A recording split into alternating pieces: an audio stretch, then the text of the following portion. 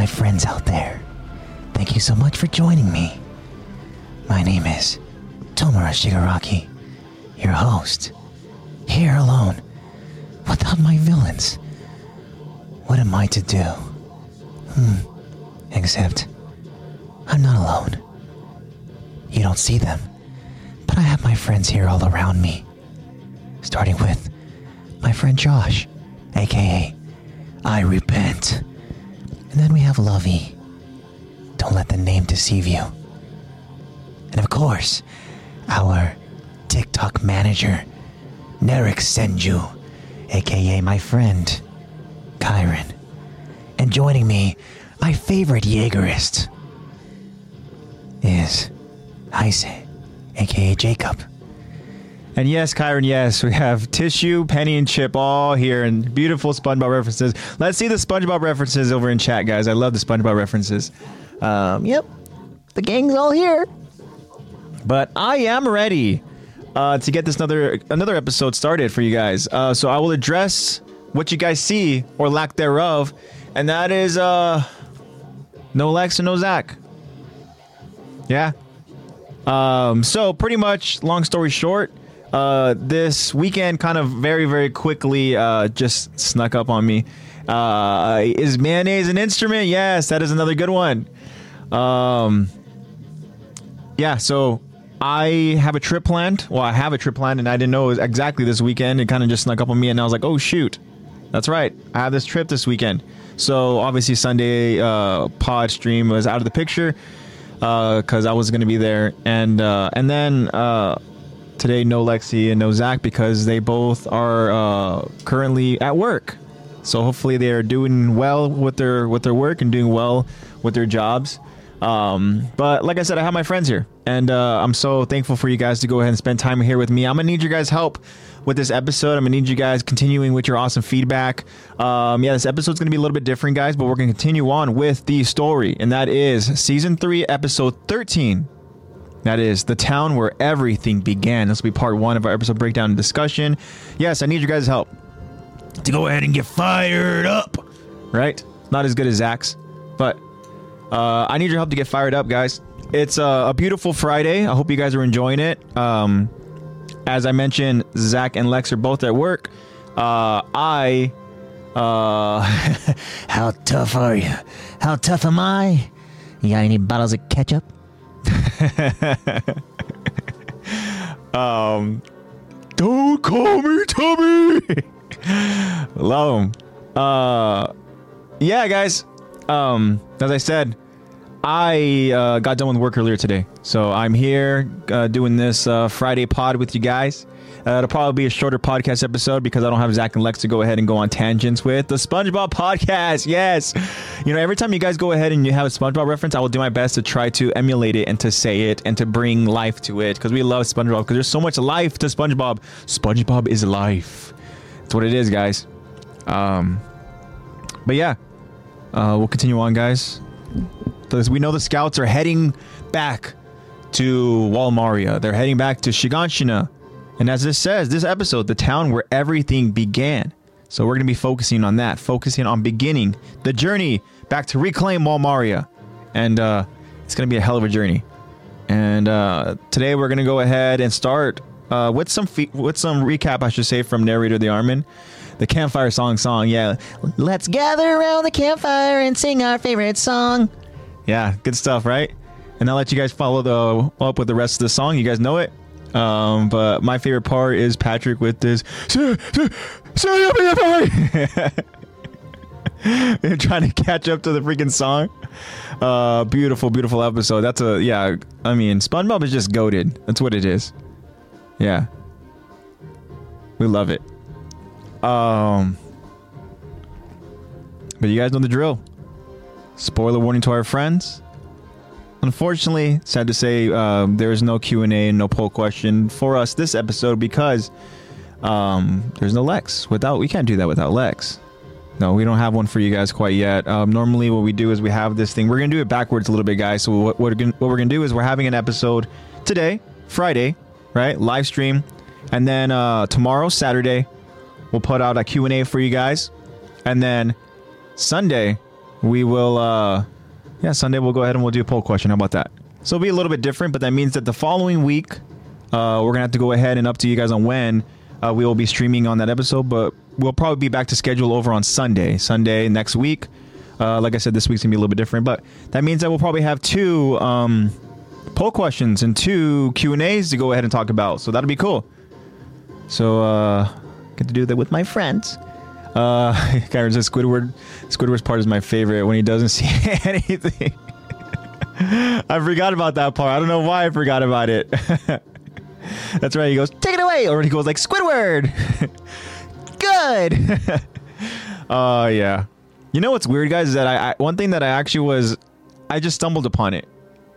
Because it was a beautiful rendition of a Freddie Mercury AI performance. But how weird is that, huh? AI. When you have people that have been deceased for however long are singing songs of today's time or songs after they passed, or even just having characters and even just like, again, Squidward stuff, you know. There's one where I saw, what the hell was it? It was Squidward singing Ocean Man. Yeah. Oh, hi, say. I won't tell them. Shh, this could be our little secret. But yeah, I appreciate that, my friend. You know you are my favorite Jaegerist, despite what Zach and Lexi say about you. I'm kidding. It's all love here, guys. Yeah, Kyron says those videos are hilarious when it's like cartoon covers. Yeah, it's hilarious, but it's kind of like when you think about it, and I had the tendency, and you guys know that I've mentioned this before, especially with like the poll questions or the Q&As, is that I have a tendency to go ahead and think too logically about it. And yeah, Eddie, what is up, Eddie? Only AG tonight. Beard looks glorious. Wow, thank you so much for that. Yeah, as I stated to Kyron earlier in this episode, I like the beard a lot, but there's times where I don't, and I'm like, oh, I get so close to wanting to just rip it off my face, you know, but I can't do that, especially with what I'm going to be for Halloween. Ooh, a little bit of a tease there for my friends.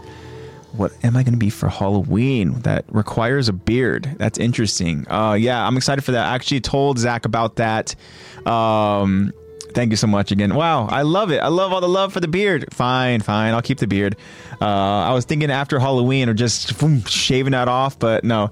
Yeah, Kyrie says, hey man, gets wrapped up in stuff. Spiraling, yeah. So what I do is I spiral. But anyways, back to that point very, very quickly though. Kyrie, thank you so much for bringing me back on track. But I go ahead and I think about it too much, and I'm like, I'm not accepting it for what it is, and that's just like a nice little cover of an AI generated performance by a cartoon character. No, I'm just like, that sounds so real, that's so creepy. And I start thinking about like, oh my gosh, blah, blah, blah. I start spiraling about like, what else can they do? What else isn't it? And then I see, as I mentioned, Freddie Mercury, who has been, you know, dead and dead for a long time.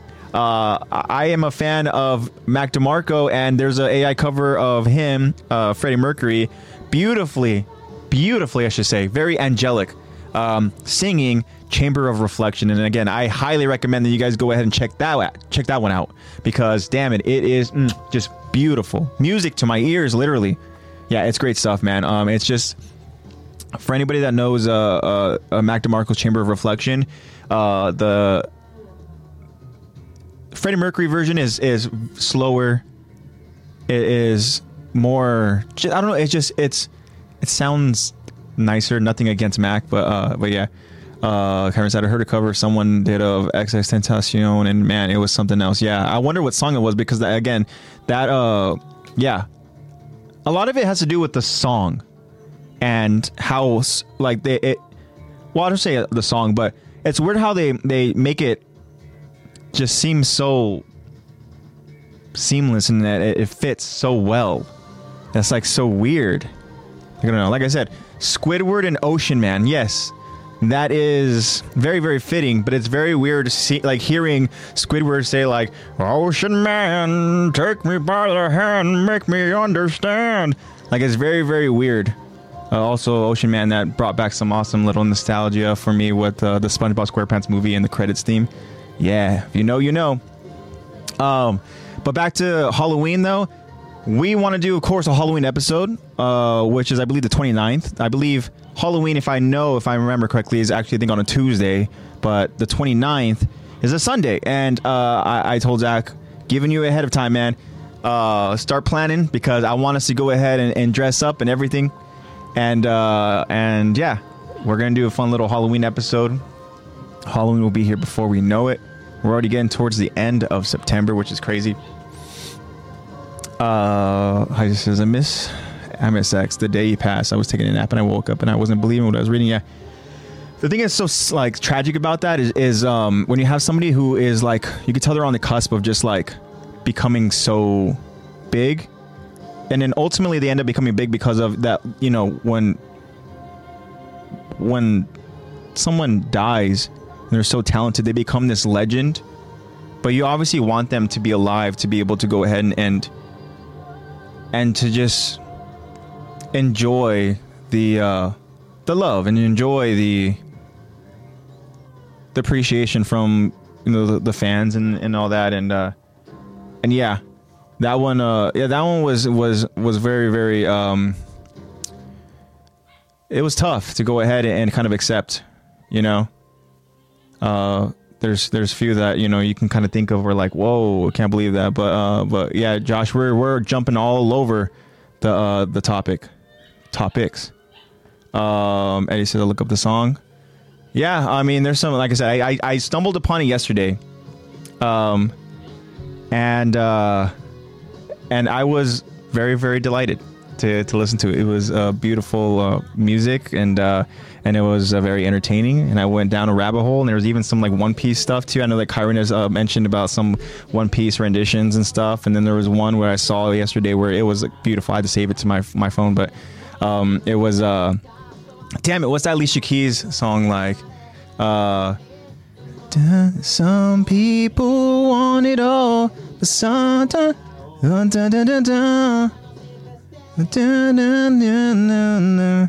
I think it literally is just If I Ain't Got You, right? I think that's what it is, as I'm like literally singing it out loud. Yeah, 43 more days. And yeah, I think that's what we're talking about, right? With we're talking about the finale. Yeah, I Ain't Got You. Hey, Lexi's joining us here in chat, not in person. I miss you, Lex. Hopefully you're doing well at work. And what are you doing on your phone? Aren't you supposed to be at work? No, I'm kidding. We're so glad that Lexi's here to go ahead and join us.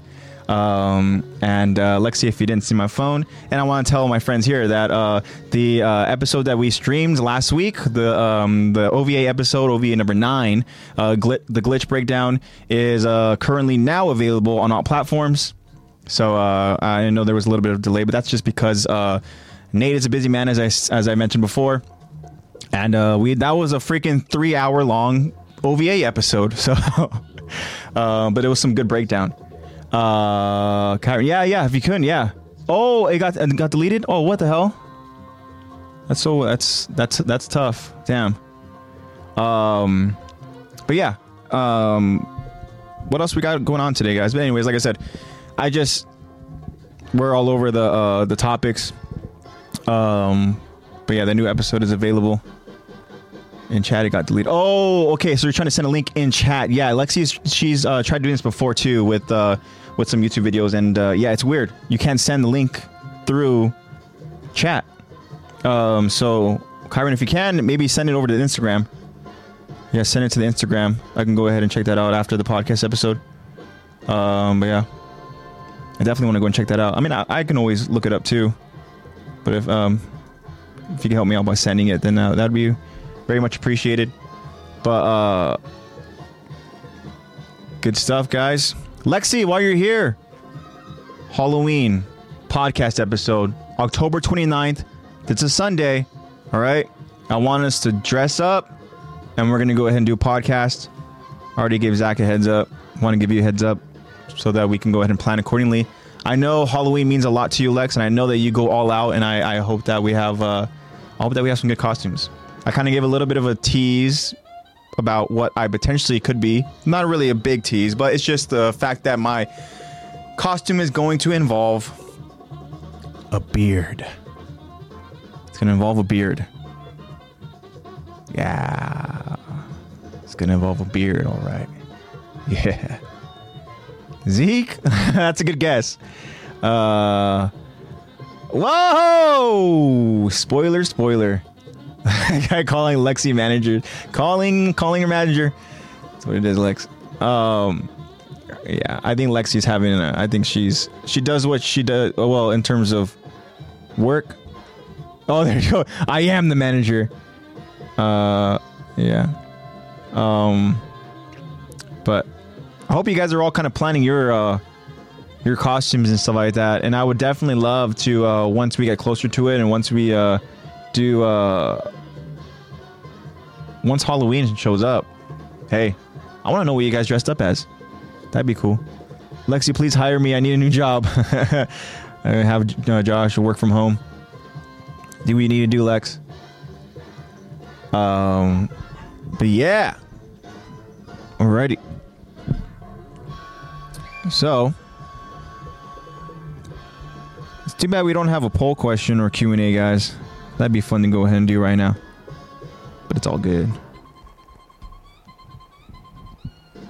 Oh, there you go. Move to Cali. Yeah, Cali's cool. It's cool, but damn, is it hella expensive. Just a random one off the dome. Oh, okay. Like, anyways, I gotta go back to work. Keep popping in, Lex, whenever you can. Oh, Zeke from the Paths. Damn. Yeah, that's an interesting one. Grow out the nails. Off the top of the dome. I don't know for the Q&A. I know what we have planned for you guys for tomorrow, and I don't want to go ahead and say it quite yet. I want you guys to go ahead and find out tomorrow. Of course, it's going to be on theme with what we talked about last week with the glitch and the breakdown and all that. But damn, all right, Q&A off the top of my dome. You gotta give me a moment here to go and think about a good one, for sure. If you guys have a Q&A, that'd be cool to go ahead and talk about. Yeah, unfortunately, Josh, this would be the episode for this weekend. There will not be one on Sunday, as I stated. I'm not going to be in town. I have a trip, and then yeah. So that's what this podcast will be for this week. But damn. Josh, you know what, my friend? I'm going to need some help. I'm going to need some help from you guys. I'm going to need some help with coming up with a Q&A. Let's do that. Let's do that for this pod. We'll go ahead and as we break down what we talk about this episode, I should say, part 1 of episode 13, season 3. If we have any good Q&As, let's go ahead and let's talk about them. That'd be cool. Start thinking, guys. Let's start brainstorming. That'd be cool. All right. So without further ado, guys, while we go ahead and we brainstorm, I'm going to go ahead and begin this Titan. Ooh, who's a Titan that is winning in a battle royale? That's a tough question. But the first one that comes to my mind is... Hold on. Before we go ahead and even say, are there any Titans that are off limits? Like, in a battle royale, are we including all Titans? Every iteration of a Titan? Out of the special Titans only, okay. Heisei, I haven't watched Jujutsu Kaisen. Yeah, I was thinking how we feel as we made our way. I was thinking how we'd feel as we made our way to Shiganshina. Damn, that's one too where it's like, for me as an empath, I want to answer these right now. Yeah. So, starting with the Titan that wins this battle royale. Ooh. I can see it going a few ways, but I can see the Titans that are not winning are the Cart Titan or the Jaw Titan. I don't even think the Warhammer Titan wins because of what we just saw from the Warhammer. I mean, granted, it's all dependent on the user and who, and how they're able to go ahead and fiercely compete in this battle royale. But yeah, what do you guys think? Because Heis is saying he thinks the Attack Titans. I'm kind of stuck between... Do we include the Colossal's transformation? I think we do, because we are including Special Titans only. So I think one that is off limits is, see, I was going to say, I think I'm stuck between the Colossal, and I'm actually stuck between the Beast Titan. I don't know why. I could be wrong there in my thinking here. I just feel like the Beast Titan, again, it's all dependent on who the user is. But Warhammer's second in Chiron's eyes. But obviously the Titan that is off limits is the Founding Titan. The Founding Titan is... Well, let's see, they see even Heist is asking too. I think that Eren's Founding Titan is off limits because that's just not fair. Josh's Beast is the strongest user ability-wise aside from the nuke, yeah. I mean, the thing is, I think that in terms of combat, like, besides the transformation from the Colossal, what else does a Colossal have? I mean, it's going to exert so much steam, and you can only use that as like a protective barrier for so long. And I just feel like somebody like Zeke, if Zeke is in this battle royale, I think Zeke's going to be able to out-strategic everybody else. I mean, we're not even mentioning the Armor Titan because I'm thinking that we're thinking of Rhina, right? And Rhina inside this battle royale, I don't think he's going to be fully invested and fully competitive. I think he's going to go ahead and be his own worst enemy, right? But the Armor Titan would be legit in a battle royale for sure. You know, but again, Zeke's a tough one. The Beast versus Attack, yeah, that'd be cool. Especially if it was legit, like Eren versus Zeke. That would be really, really cool. Yeah, Chiron says that. But the Warhammer is so versatile, and it is. But again, I can't help but the Beast Titan would struggle against the Warhammer, I think.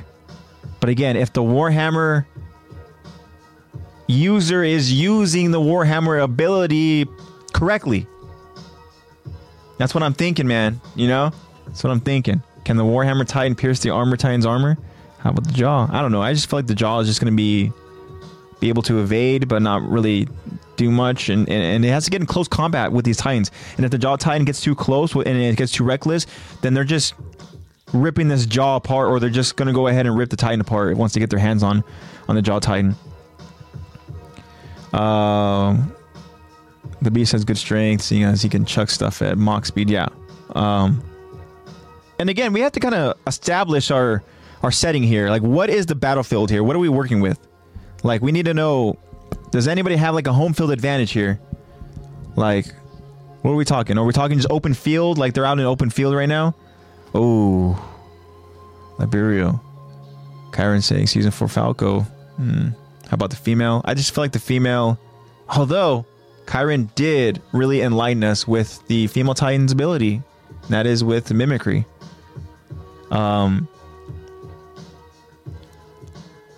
One thing I will say though, I think that there are a lot of these special Titans that we haven't seen their abilities used in their full potential. Like, I feel like the female Titan is a Titan that has so much potential to do some damage and really be a force to be reckoned with against the Titans. Like, we already know the female Titan is a force to be reckoned with, I mean, against humans, against scouts, you know?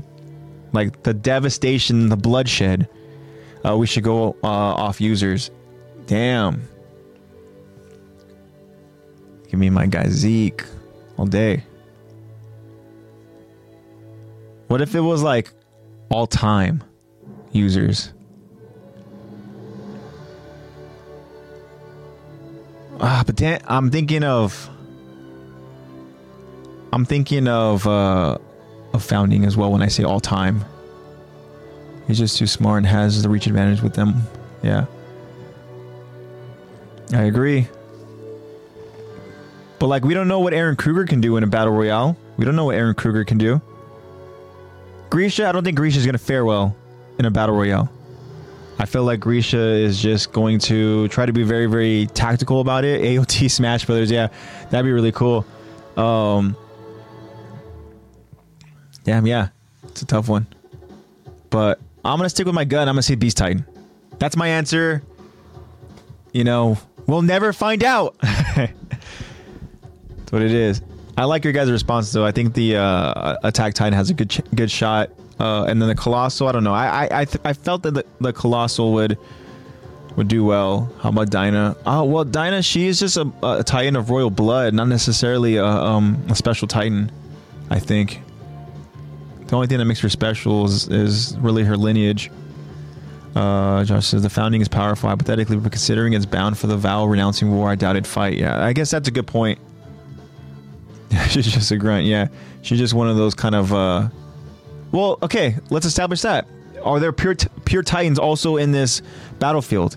Are they there kind of as obstacles? Are they there to be used as tools? Because if that's the case, then, you know, again, Beast Titan, boom. Zeke, he's got minions. I don't know.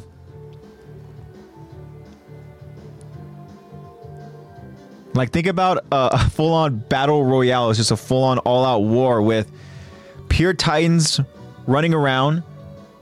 We have scouts that are also in the mix of just like not any of the OG scouts that we know, like any of the characters, but just like scouts in general. Like, you know how they just kind of have whenever you're playing like a game, like a battle royale, and there's or whatever, and there's like bots. They're just like generic bots, and then so the scouts would just kind of be the bots. Yeah. Dude, that'd be so freaking cool if there's a game like this. You know what I want so badly, and it's because I've been playing the hell out of this game, but that One Piece Pirate Hunter 4, I like the concept of it. I like it a lot, and I wish that there was a My Hero Academia version of it. I know they're doing a My Hero Academia, or maybe it's already out, but like the Battle Royale idea of it, but I like the style of this Pirate Hunter. Or is it Pirate Warrior? I'm sorry, Pirate Warrior. I like that. Oh. Change that song. I want to expose my guilty pleasure. Yeah, but that'd be cool.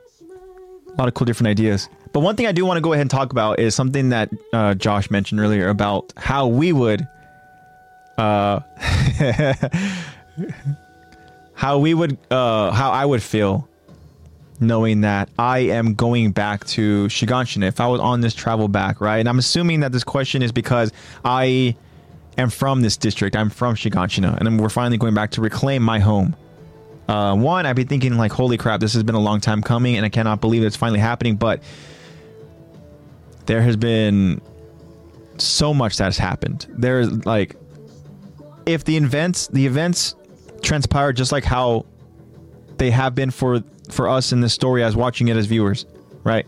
If I am in this reality and I have experienced all that, and I have survived to this point where I am on top of that wall, hearing the praise from the citizens, as I stated, I would be confused. Right, that was my answer. But I like that. Josh says I would feel a bit more confident considering we have Eren and Levi and the new Thunder Spears. Yes, if I have Levi on my side, I'm feeling confident. Right, I am. And then Eren, obviously, Eren is Eren. And we love that Eren is him, and we love that he is humanity's hope. But when we talk about this episode and I get into the actual episode, Eren can go ahead and fall back into old habits. And he needs some motivation to wake his ass up. I said I just help Eren with the rumbling. But you have to survive the reclaiming of the wall. That's the thing. I say we can't just go ahead and just like, okay, I'm going to go ahead and just be here with Eren and just survive through this battle against the Beast Titan and the Armored and the Colossal. No, if you want to be a part of the rumbling, you have to survive that, my friend. But I know that you would be fighting alongside Flock. I know that. And if Flock survived, hey, if you're right there next to him, that means you might survive too. So, to your point, maybe. But, oh, I would not be on Levi's squad. I'm telling you right now. If you're in the front with the recruits, I'm going to get... Yeah, I would get shredded for sure. I think that I honestly... And I hate to say it, but I think that I would be in that suicide run. I think. But again, if I'm an OG in this recruit class with Eren, Armin, Mikasa, Jean, Connie, Sasha, even, you know, Bertold and Reina, you know, then I think that I am inside the wall, right? Which means that I'm getting demolished. I'm getting, like, blown up by... Yeah, I'm getting nuked. Exactly. So, do I want to get, you know, shredded from the suicide run? Or do I want to get nuked? And if I'm given the option, I'm choosing my death. I want to get nuked. I think that's just... I don't know. Just hang on to Eren. Well, that's what they do, right? Don't they go ahead and literally like hide underneath Eren? You wouldn't hang with Daz. No, no, hell no. Daz would annoy the hell out of me. But yeah, how would I feel on my journey going back to the wall? I would feel nervous. I would feel very nervous. Yeah, he is a garrison soldier. I believe. Because there's no way he's sticking around to be a scout. He's not cut out to be an MP either. I know the MPs get a bad rap, but come on now. Like, still. Daz isn't worthy of qualifying to be an MP. But yeah, interesting. Yeah, the MPs are usually top 10. Yeah, that's what it is, man. You have to go ahead and be the top of your class so that you can get that choice of avoiding being a scout. Now think about that. Literally, Eren's class, I want to say all but 2, right? All but 2 of them chose to be scouts. Because I know Annie obviously chose to be an MP. Marco was also in that top 10, was he not? And we know Marco was going to choose to be... Marco was dead set on being an MP. And then John, he was on the fence. You know, I guess through process of de-elimination, if Marco stays alive, that means John also goes to an MP. So that means, I guess, 3 out of the 10. And think about how that story would change. I feel like Jean would be even more insufferable. He's already very entitled. If he was an MP and had that MP mindset, oh my gosh, Jean would be one of the most hated characters in Attack on Titan. Yeah, that'd be brutal. I'm glad. I guess in a sense, I'm glad Marco died. Yeah, I hate Jean. Marco didn't make it to the graduation, so just Annie. Wow.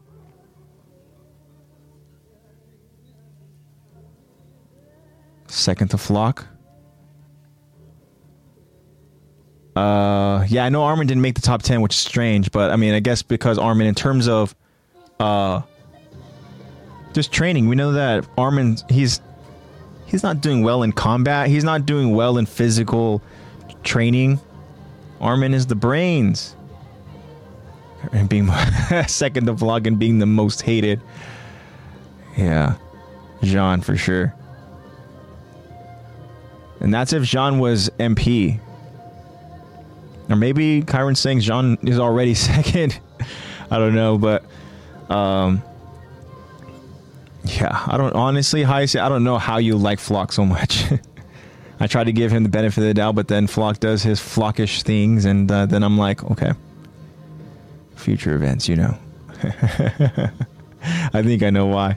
It's because you have your eye on a certain person. Hell, Lock. Yeah, genocide, that's a tough thing to support. Even if it is for the greater good of freedom. Speaking of freedom, Eren in this episode says that F word again. Mentions freedom. Freedom! Yeah. Good stuff, guys. But keep them coming. If you guys have any more cool questions, we can go ahead and definitely talk about them. But I'm going to go ahead and now jump into the episode. And again, guys, this is Season 3, Episode 13. This is the town where everything began, and this is Part 1 of our episode breakdown and discussion. Here we go. And as I stated, we get some recap, so we don't have to necessarily go into a recap. This is going to be narrator the Armin explaining and recapping for us. So here we go. The episode begins as narrator the Armin explains. Before its fall, while Maria contained a third of what usable land remained to humanity, 5 years ago, when humanity lost its territory from behind their last 2 walls, the people realized something. Humankind is fated to become extinct. Defeat was certain. The blade of despair pierced our hearts. We hear a young, intensely frustrated Eren with tears in his eyes and fists clenched so tight, saying, I'm gonna put a stop to this. I'll kill them all. Every last one. And narrator of the army continues. But then, someone grasped that blade and wrenched, turned sorrow to rage, and lashed out at the Titans, striking the monsters down with earth-shaking force. When humanity first saw this, what was in their hearts then? And some, a stalwart pride, as we see Mikasa. and others, newfound hope, As we see Armin.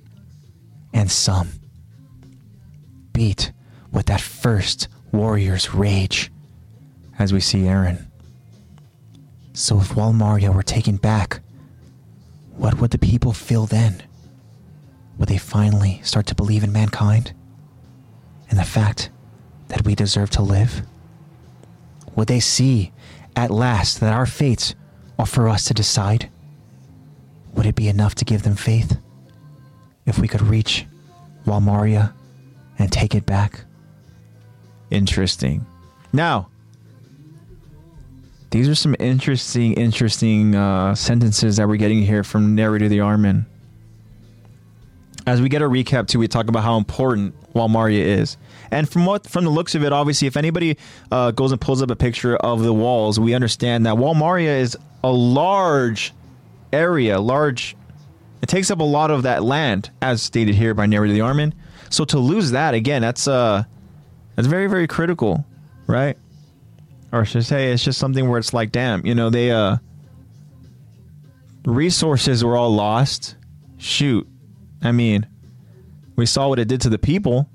The people began to go ahead and literally start almost war amongst themselves. And then you see the hierarchy of where things kind of fall between the poor and the rich. The rich do not want these people to go ahead and start finding refuge over in their walls. You kidding me? And then all of a sudden, you add Titans to that mix. As we start getting those breaches, things start getting crazy with Ragako. And then there was that female Titan, an attack Titan battle over in Stohes in Walrose. There's so much that happened, right? And it's crazy, guys. I mean, it's crazy when I think about the domino effect, and then in such a short period of time. I cannot believe still that a couple episodes ago, as they are enjoying and celebrating by feasting over on steaks, Connie literally tells them, like, 5 months, or I think it was 5 months, since they, became scouts. And then they quickly shot up the ranks to become the new Levi squad. 5 months. And Josh says, yeah, they got a ration too. Yeah. And yeah, it's absurd to go ahead and think about, but there's so much that happened. And in the epicenter of all of that is Shiganshina. So it's why it's so important that they're obviously now finally heading back to that district. And it's crazy too to know that you literally already have our 3 antagonists, the Beast Titan, the Armored, and the Colossal, are just sitting there waiting for them to arrive. Now, I don't know how much time took place between, when the decision was made to finally go back and the preparation and stuff, and to where the 3 of those characters with Zeke, Raina, and Bertold being able to kind of like plan accordingly. I don't know the time frame, but I don't know. Doesn't sound good for the scouts. And Josh, you're right. The Cart Titan. The Cart Titan's out there, being very stealthy. Just relaying information, I would imagine, over to Zeke, which is why Zeke's able to kind of have the upper hand. He's always like a step ahead. And that's why he would win in this battle royale, because he would have the Cart Titan working for him. I'm kidding. The Cart Titan's getting demolished. Did you know that you can see the Titans underground? I did not know that. When? Waiting for Zeke. So I'm guessing it's going to be a scene that we see coming up, right? When they make it over to the walls. Or let's just say we make it over to Wall Maria. Oh, okay. Wow. I'm going to have to go ahead and keep an eye out for that for sure. Because that's an interesting fact. The horses ride right past them. Wow. And it makes this all, it just makes so much sense. Because in order for Zeke to have them get transported all there, like, no, they didn't get transported. They were already there. So, and I'm like, okay, logically, in order for them to transform and be in that certain place, they would have to be humans. But obviously, Zeke didn't do that. So, wow. This goes to show, again, like I kind of stated about how Zeke and well, really, probably just Zeke, is just planning for the arrival of the scouts and planning for the arrival of the coordinate, Eren. Obviously his brother, who he knows he needs to go ahead and take with him to Marley. That's why Zeke, man. Zeke, he's a tough one. But yeah, so again, with Narrative the Armin, we understand again how crucial that territory and that land is over in Walmaria. But then we talk about pretty much the consensus, like, feelings in regards to those monsters, right? Is it with humanity? They essentially go ahead and accept them as they're basically dead, right? As soon as those walls go down, they're all gonna die, right? We hear early on that, like, Eren refers to the people inside the walls as cattle. We're all just cattle, right? Waiting to get slaughtered. The mindset was just, if these walls somehow break, humanity will fall. Humanity will be gone.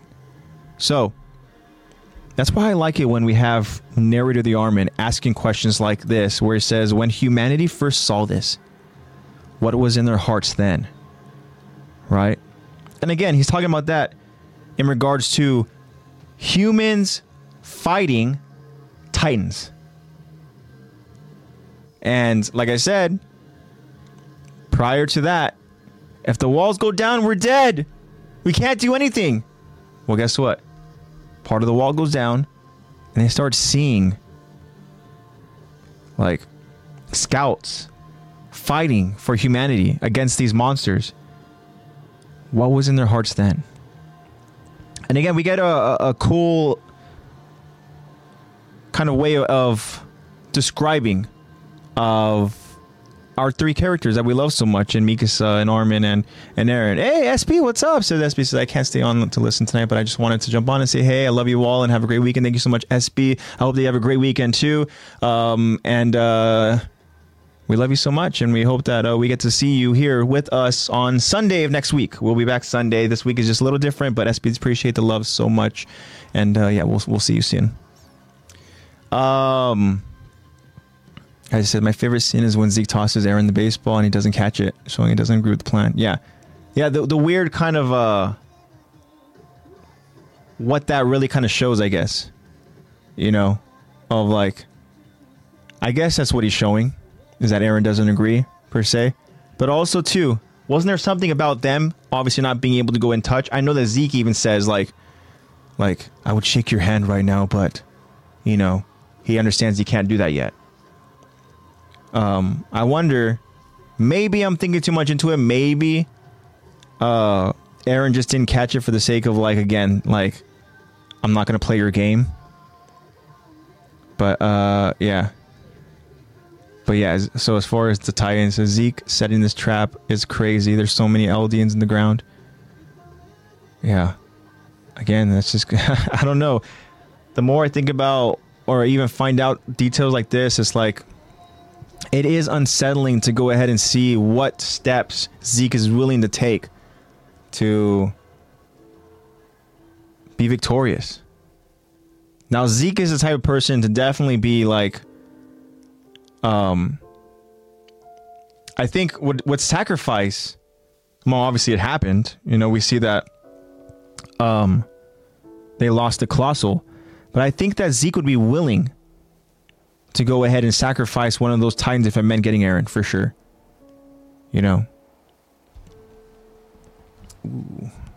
I gotta go ahead and see this picture real quick that Josh sent.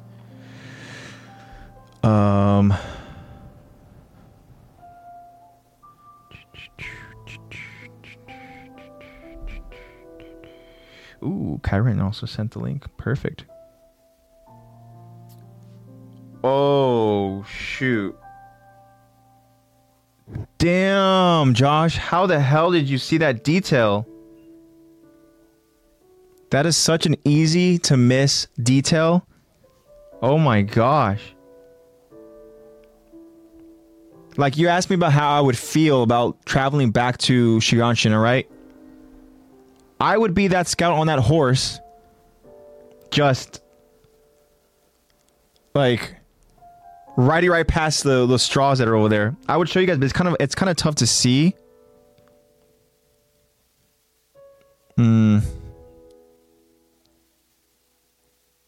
Yeah, it's kind of tough to see. Yeah, I wish I could go ahead and find a way to go show you guys. I guess I can go ahead and always send it to... Yeah, I'm going to send it over to Jacob as well. And if anybody else wants to see it, let me know. I can send it as well. But, yeah, so I sent it to Jacob. So you can go ahead and see. You have to zoom in a little bit to go ahead and see the straw that Josh was talking about. And it's such an easy to miss detail, but it is a beautiful detail. My gosh, yeah, that's a great detail. And that is something that Zeke thought about. How crazy is that? The hell? But yeah. So going back to kind of here with narrative of the Armin and describing our characters, I mean, shoot. He talks about pride, right? We see Mikasa. He talks about hope. And we see Armin. Talks about rage. And we see Eren. And then we get these questions. Armin, narrator of the Armin, says, if Wall Mario were taken back, what would the people feel then? Would they finally start to believe in mankind? We saw that they started to believe a little bit. Maybe they weren't fully believed. Maybe it was just a small dose, a little admiration that they showed the scouts when they were kind of like celebrating them on their send-off. Maybe that wasn't hope, I don't know. But would they start to believe in mankind? And he says, in the fact that we deserve to live. Again, as I stated, these people were like, damn, the walls go down, we're dead. I think that mindset has changed now for sure. And said, would they see at last that our fates are for us to decide? Now that's something that's interesting there, that specific quote. Because we're going to see that certain characters are going to actively make sure that they decide from here on out what fate has in store for them. And you know who I'm talking about, one in particular. The freaking puppet master. But then he just says, would it be enough to give them faith if we could reach Walmaria and take it back? To be determined. We know that they are able to go ahead and reclaim it. They are able to go ahead and take back the wall. But I don't know.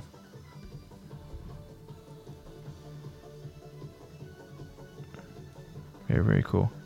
Wow, that's a very, very cool detail for sure. I like it a lot.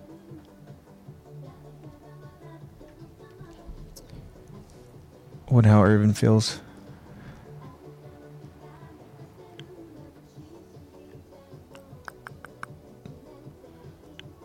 how he feels about what exactly again? I lost my train of thought a little bit. Sorry. About heading to the Shiganshina, I'm guessing. I would imagine anxious as hell. Yeah, like you said. But I think that this is something that Irvin has been craving for so long. So here's the thing with Irvin, though, is that one, they're going to reclaim, right, this territory that's so important, but also there is that important detail of the cellar. Now, I guess you can argue that's the only reason why they're going back is to the cellar, right? And I think that would be factual. That'd be true. That's the only reason why they're going back. There'd be no other reason to go back to there. They would just be a lost cause. They would lose that territory and be okay with it and just kind of survive and persevere as they've been doing. But I think that that Irvin is anxious, as you said, Josh, but also excited. Well, I guess maybe anxious and excited is kind of the same term, but knowing that this is something that he has been fighting for his whole life after his father died, like that is something that has motivated him to become a commander, right? So that he can go ahead and lead these expeditions, so that he can go ahead and get that much closer to the truth. Yeah, Irvin is I feel like the closer he gets to Shiganshina and that cellar, definitely the more anxious he gets. Yeah, there could be definitely a sense of confidence because, again, we saw how some of the scouts reacted to Irvin and him getting really, really juiced up and excited and motivating the citizens who were praising them, or I guess to say giving them, the support. Some of them were a little confused by it. Some of them were caught off guard by Irvin's confidence. But yeah, I think that maybe Irvin does feel confident, even though Levi was so adamant about making sure that he does not even attend and be a part of this mission. But yeah. And to answer your question, I think Irvin is a man of principle. He has morals. He would not support the rumbling. You kidding me?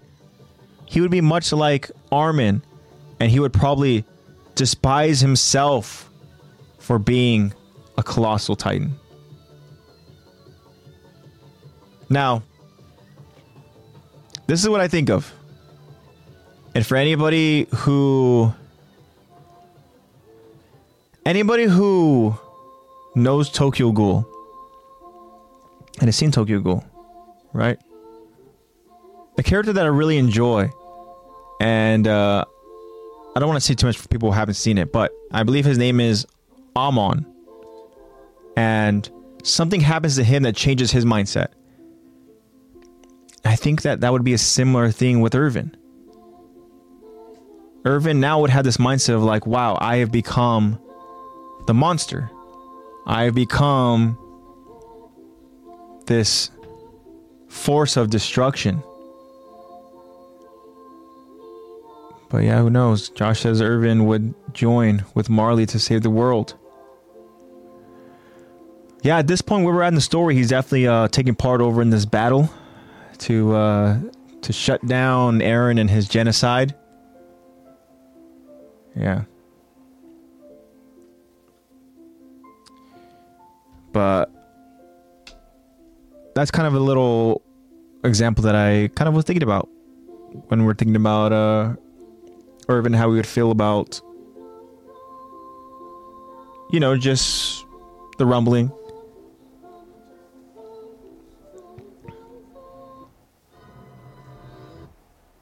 Okay, there it's going. All right. Josh, if he's so obsessed with life being outside the walls, why would he try and eradicate that? Exactly, yeah. I mean,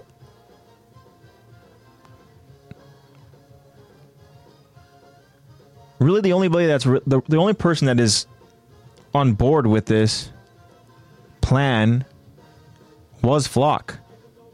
Am I wrong in that? Because everybody else, I think that who was just on board and supporting it, were just supporting it out of fear from Eren. I think that Jean? That's Jean for you.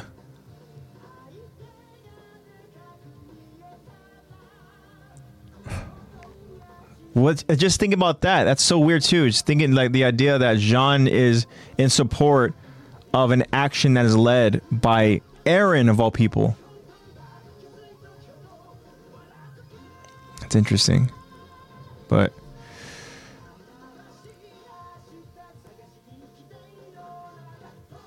obviously the majority of our characters here, genocide is no bueno.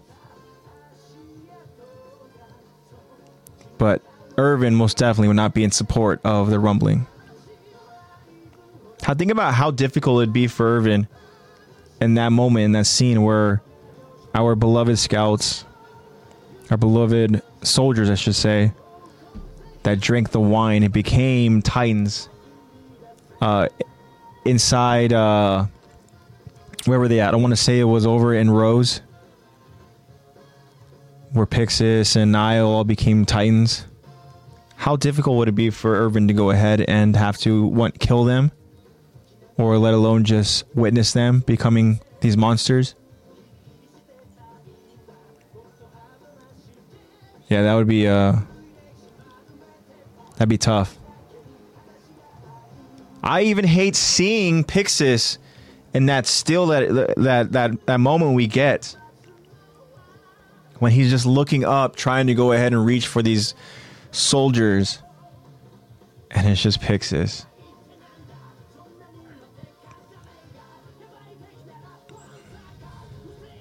Yeah, Joe said he's overgrown the government before, but I don't know if he'd sacrifice all of them. Picked up by Flock. Yeah, Flock was a part of that for sure. But then Flock gets duped.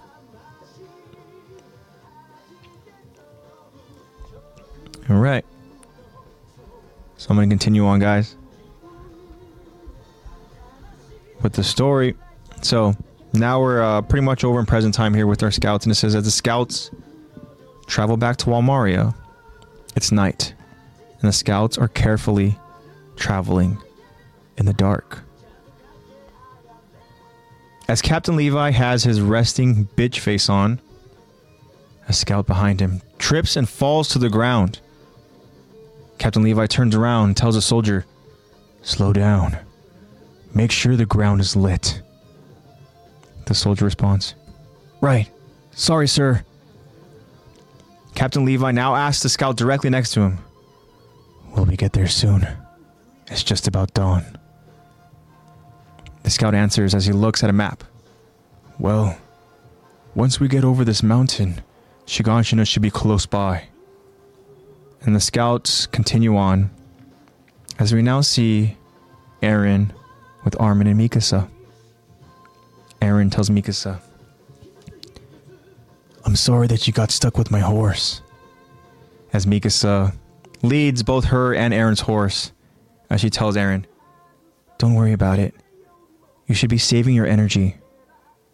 Eren responds, "Yeah, I get it, but still." But then Connie, trailing closely behind, interrupts. "She's right, Eren. We need you at your best." But then Jean scolds Connie. "Don't say his name, dumbass." And Connie immediately feels guilty. "Sorry, I forgot." Jean reminds Connie, "Act as though we're surrounded by enemies, always." And Jean then looks up, and what does he see? He sees a Titan nearby.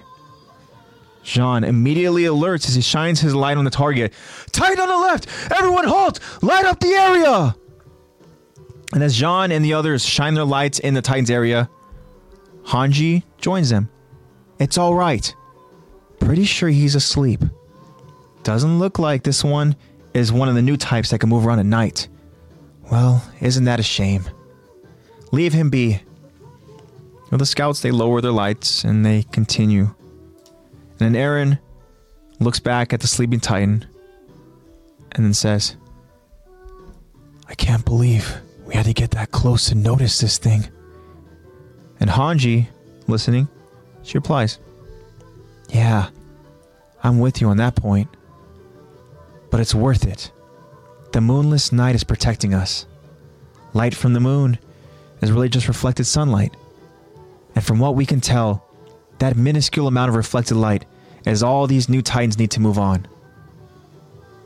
It's good that we're using the new moon's cover. There's no guarantee that we won't have a repeat with before. Thinking about before is the that night over at the castle of Utgard, where the Titans are moving at night. Anyways, continuing. For all we know, that sleeper might have been a Moonlight Titan himself. Maybe we can capture one someday. And as Hanji, she thinks about it and gets excited, we see Eren with his eyes to the ground, focusing. And then we see his hand trembling as he lights the ground. And then Eren thinks to himself, I'm shaking. Why? What am I scared of? Shit. What if I screw this up because of my nerves? What'll happen? We'll never get a chance like this again. If we fail, the hopes of countless people will be crushed. And through some twist of fate, it's all on me. How? How can I save humanity? I'm useless. I'm nobody. Eren then grabs a hold of his arm to try to steady himself. Mikasa notices as she asks him, Are you okay? And Armin then asks, What's wrong? You're shaking. Are you scared? And Eren looks at Armin, and then with this fake confidence responds, Huh? No! Of course I'm not scared. And Armin tells Eren, But look at your hand. Seems like nerves to me. And Eren continues his facade. This is just because it's cold out here. I feel like my hand's gonna freeze off. And then Armin replies, Is that it? Sorry, Armin replies, Is that all it is? I've been shaking a bit too. And I'm terrified. Look at me. I can't really tell if you've ever been afraid of Titans. That fear is all-consuming for most people. It was for me. The first time I saw a Titan in the flesh, I was so frightened, I couldn't move. Yeah, I was gonna die. Then you came and pulled me out of a Titan's mouth. But how did you do it? Where did you find the strength? Eren answers, I had a flashback to the day that you showed me your parents' book. Before then, I'd never even consider the world beyond the walls. I would just spend my days staring up at the clouds. But then, I heard your story and saw the look in your eyes. They were filled with this amazing dream, like nothing I'd known for myself. That's the day I realized that I'd never been free. There's that F word.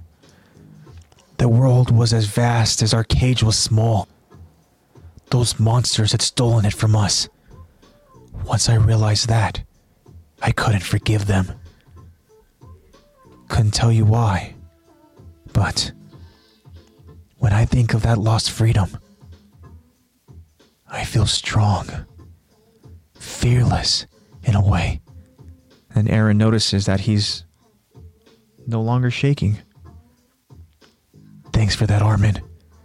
I'm good now. Then Armin smiles at Eren. Eren continues, Know what? This time next year, I bet we'll be looking out at the sea. Then Mikasa suddenly hears water running as she looks around curiously. Mikasa then says, This area, it's familiar. I think we came here for firewood. And then we get a glimpse of our characters young from season 1, episode 1. Eren waking up from that dream. Mikasa with firewood gathered. Excuse me. We see those distinct flowers whenever Eren and Mikasa are together. Eren looks around, remembering. But then, they're all interrupted by a scout announcing, "I see the foot of the mountain!" To be continued. Yeah. I get so sad when Hanji crushes Flock. One of my favorite moments in Attack on Titan. Yeah. I kid. You heard the Tokyo Ghoul music. Yeah, we got currently some cowboy bebop going on with Edward. Sleepy Titan. Okay, so Sleepy Titan. Let's talk about the references of Sleepy Titan because it's something that Hanji, who obviously she knows her Titans. This Titan scares the crap out of Jean, rightfully so, because you guys are traveling. SpongeBob references at night, right? Yeah, they're over traveling in the dark of night. And it's already terrifying. We talked about it with last week with the glitch frame by frames, and there was that weird frame of like Titans kind of hovering and gathering around you, looking down at you in this darkness, just with their evil smirk, right? And again, I told you guys what I thought about was with when they were traveling over at night, trying to go and see where this sudden breach is, right? And then Gelger all of a sudden starts panicking, and that's what he pictures in his mind. He starts picturing them surrounding them in this dark and just like smiling at them like, "Oh yes, just any minute now, I'm gonna go ahead and we're gonna kill you." Like the mind starts racing. And here they are again, traveling at night. And they see this Titan. And it's asleep. Thankfully, Hanji's able to go ahead and kind of calm him down, saying it's not one of those sleepy Titans.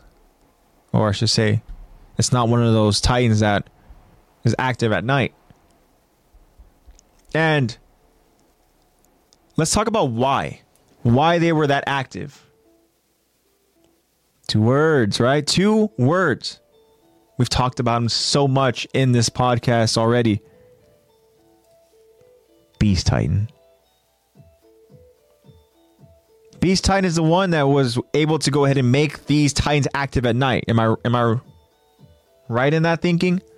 Because in that scene, we see the Beast Titan who was literally climbing over on the wall, right? Sitting down, just watching and enjoying what he just created and what is, in his eyes, going to be the destruction of these scouts. And obviously, we get that sudden arrival of the Jaw Titan, which was awesome.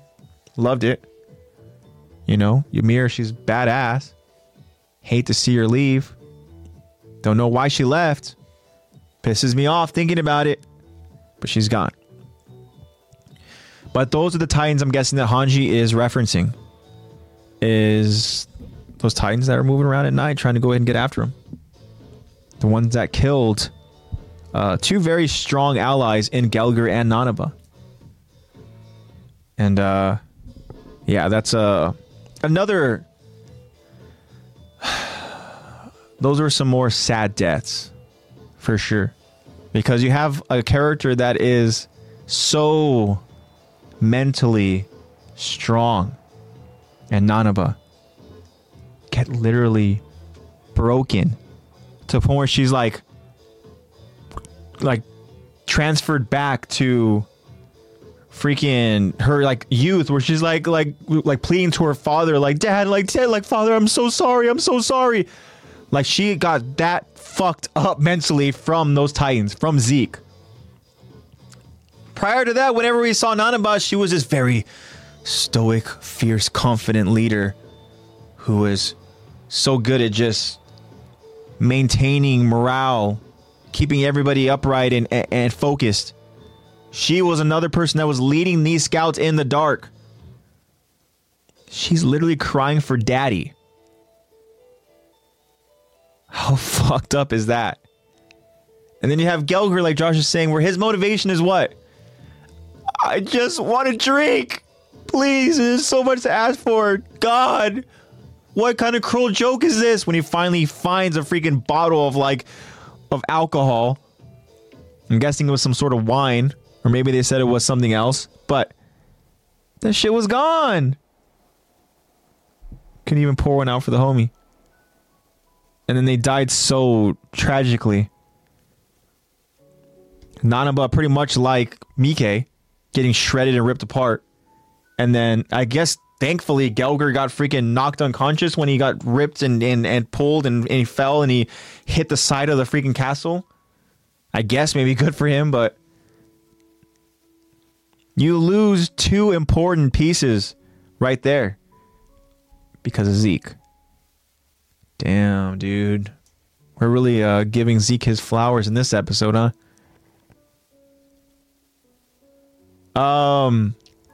Heisa has an interesting question. But before I get to the question, Heisa also says that I'm not looking at them before I die. I'm going to close my eyes and picture Rico. There you go. That's the mindset right there. For a moment there, I thought you were going to say that I'm going to close my eyes and I'm going to picture Flock. JK.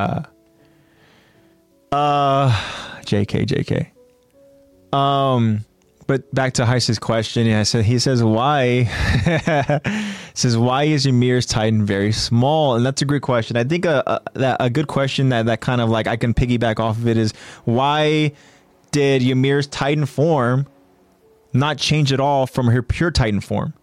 I should say her Jaw Titan form changed from her pure Titan form. Because we see that when we go ahead and we go to those episodes where we talk about Ymir's story, right? And how she ended up joining the Scouts.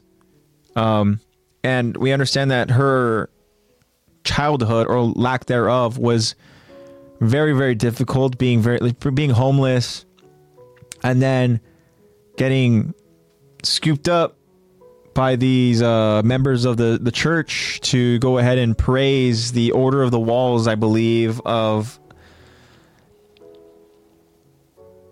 their...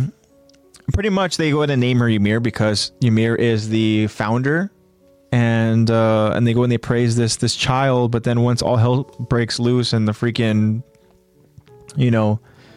essentially the police go ahead and they raid the church, they all point the finger at the girl, at the little girl. And what does she do? She buys into the fake praise and the fake support, and she goes and she's like, you know what? These people love me so much that I'm going to go ahead and protect them. I'm going to stand up for them. And she does. And for what? All those people just sold her out like that. But she's crafty. She's able to go ahead and survive, which is why it pisses me off so much that she just gave up her life. I've been on record to say before, guys, that is my biggest pet peeve in Attack on Titan, is the fact that Ymir was so willing to just give her life to Reina and to Bertolt because she accidentally murdered their friend, Marcel. Like, I think about how the story could have been, and obviously we know that, yeah, I understand she felt obligated. That's her way of kind of like, because they didn't get, because she saw that Reina and Bertolt lost, they didn't get Eren, so here, I'm the consolation prize. Nah, hell no, fuck that. No, you don't get a consolation prize. You guys lost.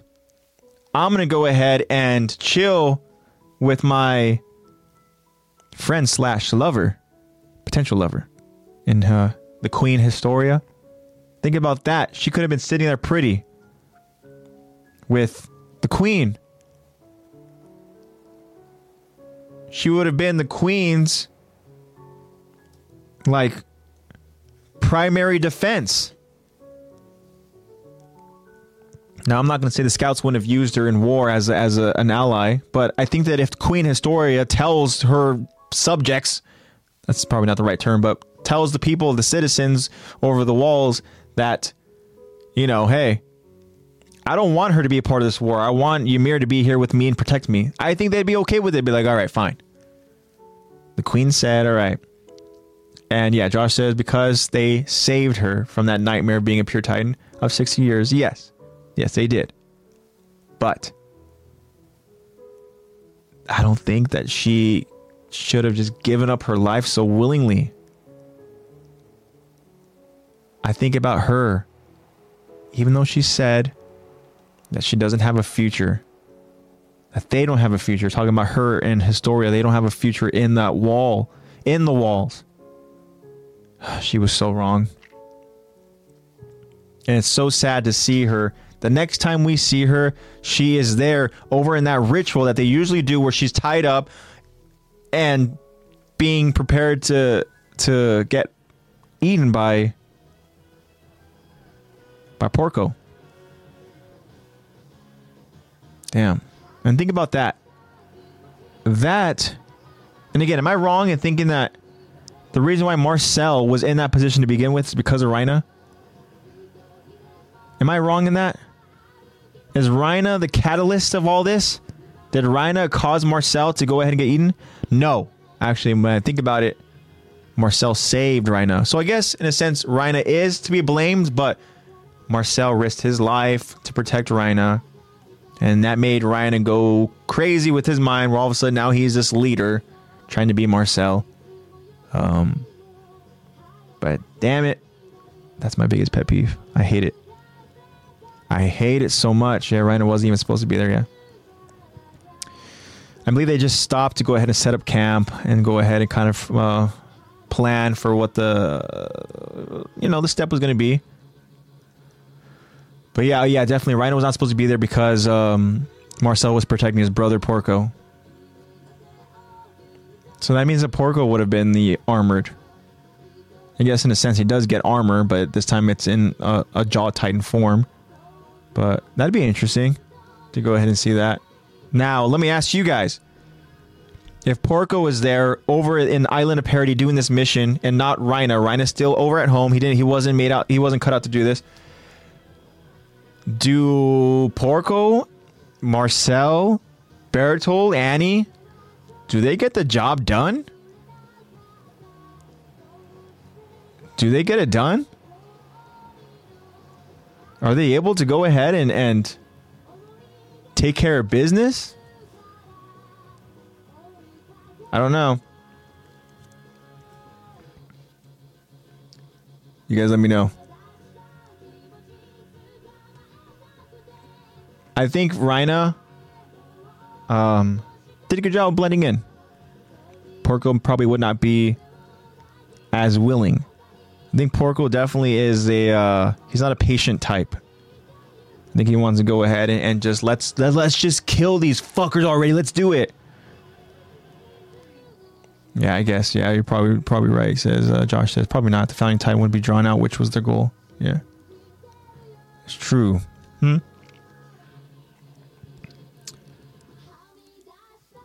He says, well, Rhaina gets what he deserves under the stage with Eren. I enjoy every minute of that. When Eren says, I told you I'd make you pay. I'm like, oh shit, here we go. Yeah. Yeah, that moment was really, really cool. Eddie with his nice little quote there. The mission has officially begun. All troops switch to ODM. Yeah. Josh says, they thought if they would take out a wall, some random Titan would show up. Yeah. I guess. Yeah, I mean, that's a fair assessment, I guess.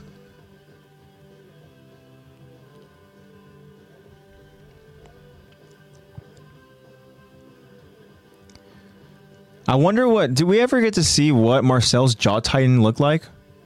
We don't, huh?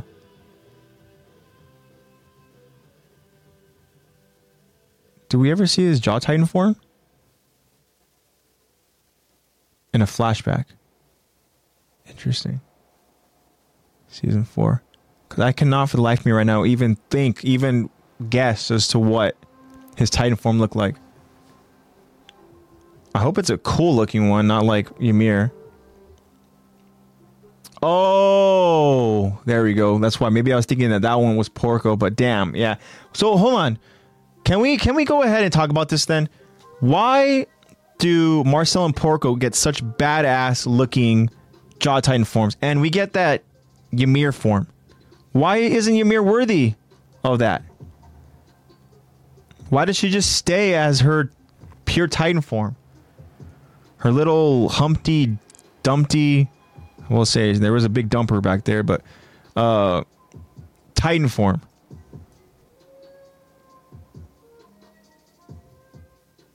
I guess. You know what I was thinking too is that like the reason why they did that is for the sake of the story. Right?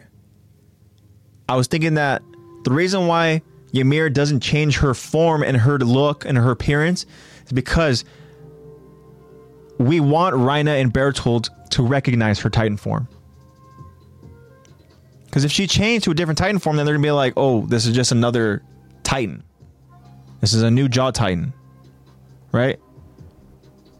I think that because it's the same appearance as when Reina and Bertold saw Ymir killing Marcel, then I think that the purpose of her not changing her appearance is so that they can recall and remember. That's what I'm kind of thinking for the sake of the story. But it could just be as easily as like, you know what? Hey, you've been this Titan for 60 years. You're not changing appearances at all. Which, damn it, that sucks. Yeah, I say, who the hell is Marcel? Well, yep, Galliard, yeah. That would be our character Galliard that we do not even really see a whole lot of. Maybe the same with Frida because her founding Titan looked like a pure, so maybe it's a gender thing. I don't know. Maybe. That's a great point too. I never really thought about it in that aspect of just the whole kind of gender aspect of it. It was just like even we kind of speculated like if the female Titan gets consumed by a male, what does that mean? Can a male become a female Titan? I would imagine no, but what does that do to the person then? Does the female Titan become extinct and now we just have our new Titan form from a male? And in order to become that Titan again from a female, the female would have to go and eat it? If a female goes and eats the... God, I don't know. The whole gender aspect of it is interesting, isn't it? Yeah, it could just be a matter of compatibility. Great point.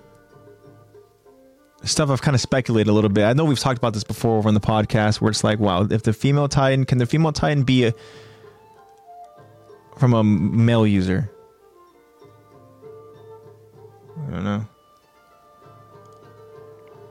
Now, what if it was a male? Like, what if I ate the female Titan and then I am me, but whenever I transform, I become a female? That'd be weird. That'd be really weird. Because then when I revert back, I'm back to being me. That'd be good for me to go ahead and stay hidden incognito style. They'll never know the male Titan yet. I'd probably go ahead and transfer into the female Titan. Yeah, I don't know. But that would be badass though, because then I get the mimicry. That mimicry ability.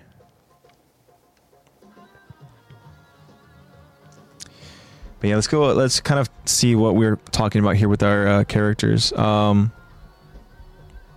So as I stated, the scouts are traveling at night. They come across that Titan. It's a sleepy Titan, and it is not the Titans that are active over at night, thankfully, for their sake, even though Hanji, she thinks about the idea of capturing one of them, and she gets so excited about it.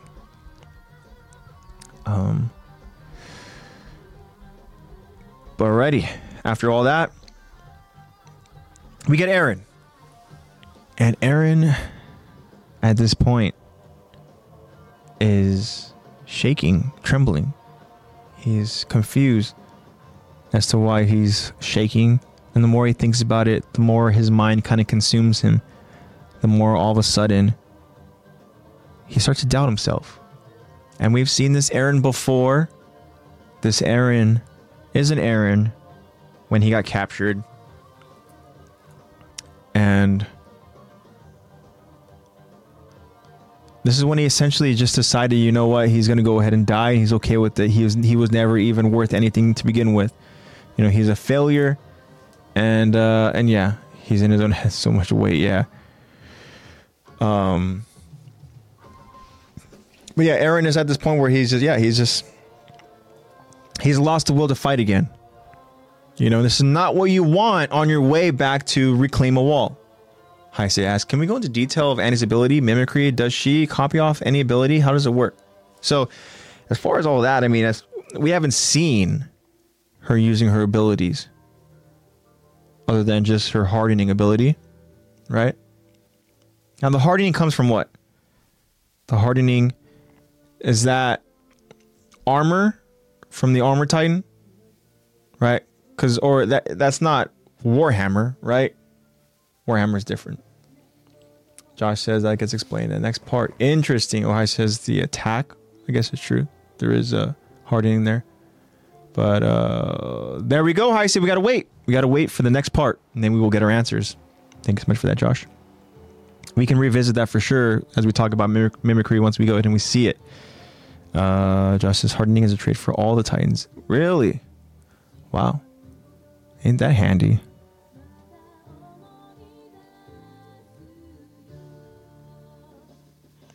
Does the beast use it? Does Zeke use hardening? I guess for his nape, right? He uses it for his nape. Yeah. You're right. Yep. Fight with Levi. Yeah. But yeah, so Eren, he's lost the will to go ahead and fight. He's talking about like, what the hell's up with me? What's up with my nerves? What, like, oh my God. And then now he starts thinking like, wait, what'll happen? Oh my gosh, we won't get a chance like this again. If we fail, the hope of countless people will be crushed. And it's all on me. How can I save? That is my alarm again. So go ahead and work out. Yes. After the pod. But yeah, it's the same thing we've seen before in past moments here when like they tell Eren, if the plan goes south, you need to go ahead and step up, right? You need to do this. You need to do this. And Eren has the brave face, is like, yeah, I can do it. But once the moment asks for it, what happened? When he had to go ahead and deal with Annie for the first time. Well, not for the first time, I should say. When they tried to go ahead and trap her. And she was very, very prepared with the little ring. And then he had to go ahead and try to take her out and fight her and capture her. And he couldn't transform. We've seen moments like this from Eren. And this is another moment where it's beginning to happen. He feels the weight of humanity on his shoulders. Right? He says, how can I save humanity? I'm useless. I'm nobody. I lose that confidence. But then, Jiminy Cricket, our friend, we know how much Heisei loves him. Armin is here to go ahead and try to be a good conscience and try to go ahead and help him and calm him down. Remind him of just how strong he really is. And that is essentially Armin just telling him like, look, I'm scared too. Obviously, this is after Eren trying to just being very, very fake and be like, what? No, I'm just cold. Right? Oh, Armin gets the spotlight. Hell yeah. That's what I'm talking about. What I like to freaking talk about. Armin's my guy right there. He deserves every bit of it. But yeah, Armin, he relates to him and says, look at me. He shows that he's shaking too. He's like, I'm terrified too. He goes, I can't really tell if you've ever been afraid of Titans. He says, the fear, it's an all-consuming fear for most people. It was for me. Shoot, the first time I saw a Titan in the flesh, I was so frightened I couldn't move. We saw it. That was annoying Armin. That was crybaby Armin. That was Armin that was like, just let him die. But no. I mean, shoot. Armin was always supposed to be the guy. Eren Kruger said so. Where you know Mikasa? She's doing her thing. Eren Kruger saw Armin is going to be a big, important piece of this puzzle. Yeah, I think everybody hated Armin at first. But then he started growing on you, and you start seeing the character development, and you're like, whoa, there's more to this person. Oh my god, this person is so freaking bright. Oh my gosh, this person is such a great person, has such a good heart. Oh my god, this person is a fighter too. Oh my god, this person, wow, I'm rooting for this person. Yep, that's me, rooting for Armin. That's my mindset. But anyways, it continues. It says that I was going to die. But then you came and you pulled me out of that Titan's mouth. How did you do it? Where did you find the strength? I think we're all going to go ahead and cry. It's going to be a sad thing to go ahead and see. Not to be continued. To just see the end. But depending on how it ends too, it's going to be difficult. Jaegers hate it. But then when Eren asks, or I should say when Armin asks Eren, where did you find that strength? Eren recalls a flashback of when Armin showed Eren that book. The book that Armin's parents showed Armin. And that is the book again of what is out there in this beautiful world. Right? Beyond the walls. As Eren says that I would just spend my days staring up at the clouds. But I heard your story, I saw the look in your eyes. They were filled with this amazing dream like nothing I'd known for myself. And that's the day I realized that I had never been free. You know how much that means to Eren. Freedom. And then he starts getting reinvigorated again with fuel, with passion, with rage. Talking about those monsters had stolen it from us. And once I realized that, I couldn't forgive them. He said, I couldn't tell you why, but when I think of that lost freedom, I feel strong, fearless. And that's what did the trick.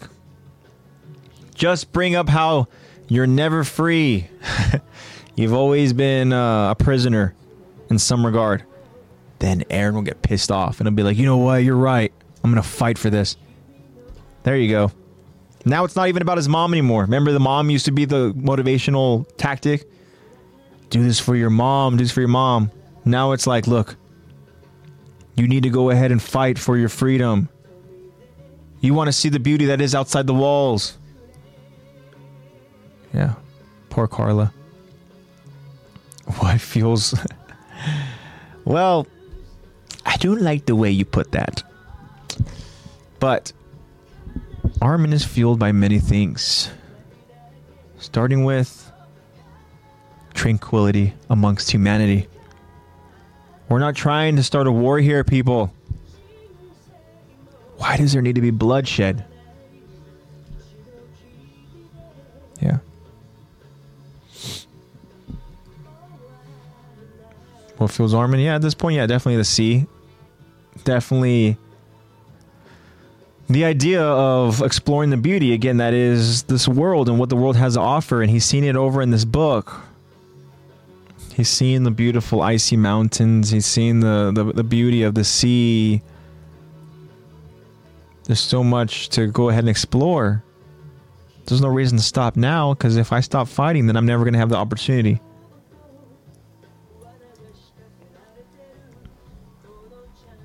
But Eren's good to go now, right? Eren even says, you know what? This time next year, talking about the sea, he says, I bet we'll be looking out at the sea. Now, let me ask you guys, is it literally a year from now that we get that sea moment? Because we know that Eren has like the somewhat kind of like longer hair. Is this another foreshadowing moment here from Eren in his memories? Is he having future Eren tell him like, look, a year from now, you guys will be looking out at the sea? The fact that he says, this time next year, we'll be looking out at the sea. I don't know. I really don't. It could be another foreshadowing moment here from future Eren. Seeing the outside world. But then, yeah, Josh says, yeah, a year, I think. So again, Eren, again, he's able to accurately point out an event that's going to take place. Shocker. But then as they're going in, they're traveling through this mountain, right? Back home to Shiganshina. Mikasa hears water running. She goes and she notices, she looks around. She has this sense of familiarity. She goes and she recalls memories of being in this same place a long time ago, gathering firewood. And then we get again a glimpse of them young, literally at the beginning of this story.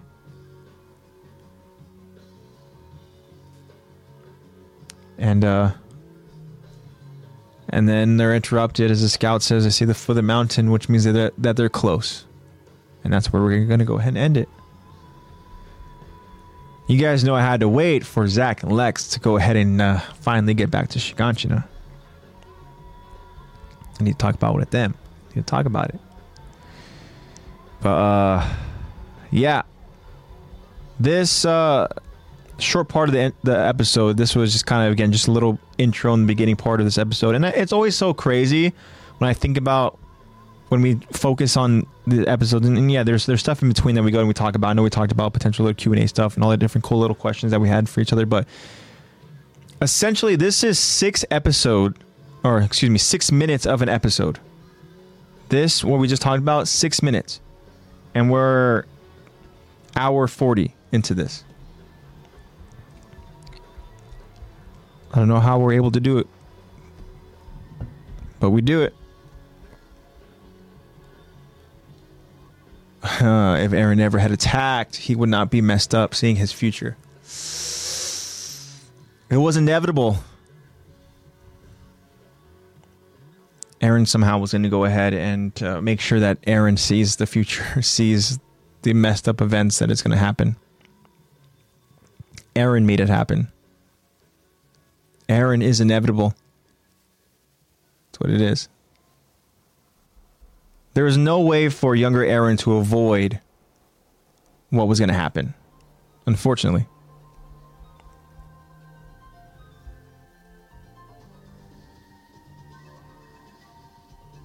The Attack Titan future vision didn't mess him up.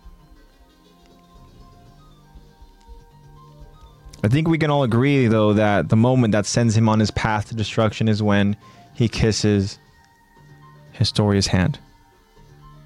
That is when he gets that rush and he gets that awakening. He gets that clarity of like, oh,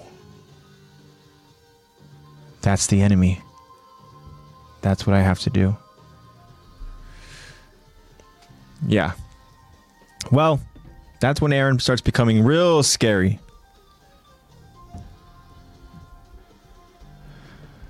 But yeah, guys, that's all I got for you guys in this episode.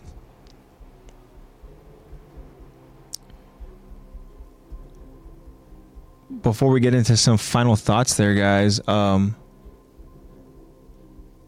if you guys have any other little last minute cool little Q&As you guys want to go and talk about, we can go ahead and talk about it before we get to a close here. We still have some time.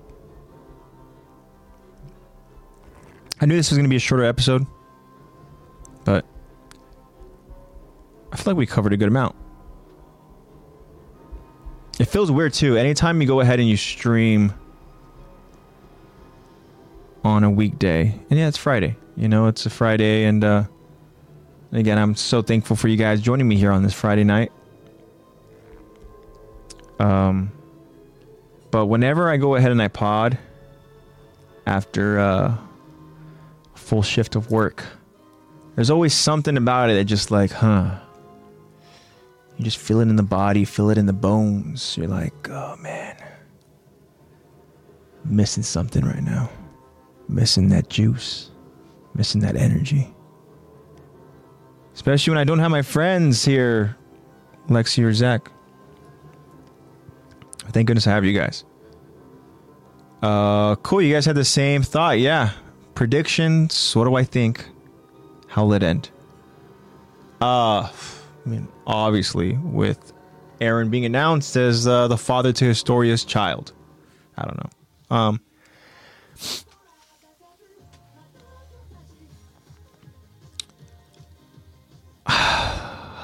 What do I think? What do I think?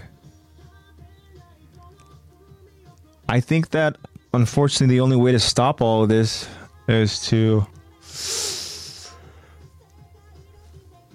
kill Eren. Eren even said himself, like, look, if you want to stop this, you're going to have to literally kill me. Now, I don't know who's going to do it, and it better not be Gabi. That's all I know. Swear to God, if Gabi is it. Yeah, thanks. I was gonna say I was gonna have to tiptoe around this a little bit. I don't know anything, but keep in mind, Eren is on his last year as well. Oh, is he?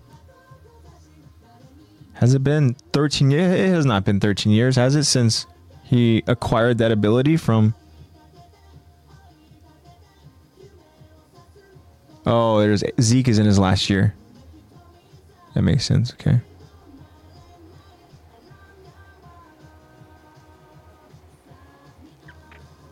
So Zeke is in his last year, and it hasn't been a good year for him so far.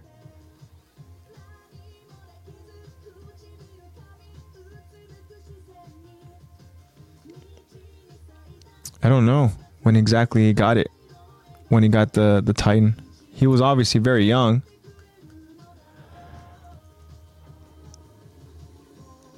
But I think it does make sense though. Oh, okay. He told Zeke that he had 4 years left. I mean, it does make sense that Zeke obviously would have less time than Eren.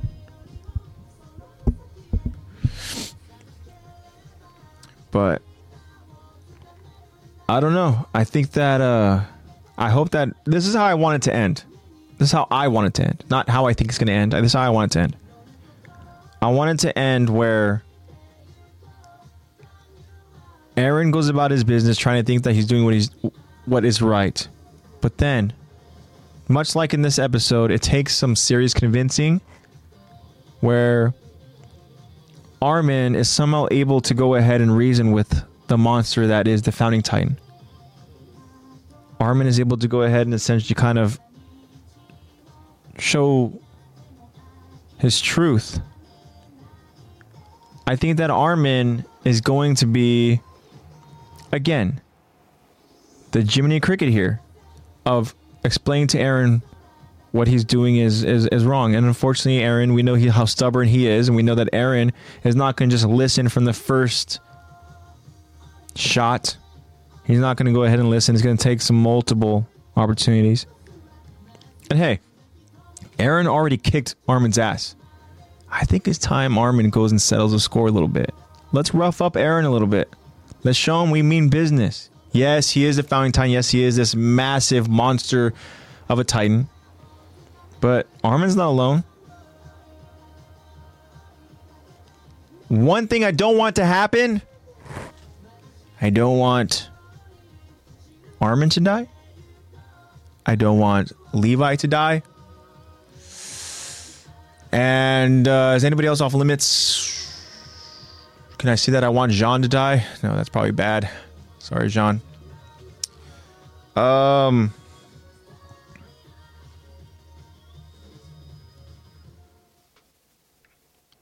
Yeah. Eren already told Mikasa. Mikasa wanted things to go back to how they were, and Eren told him, look, things will never go back to how they were. Things have changed forever. And when he gets things, he meant him. Yeah.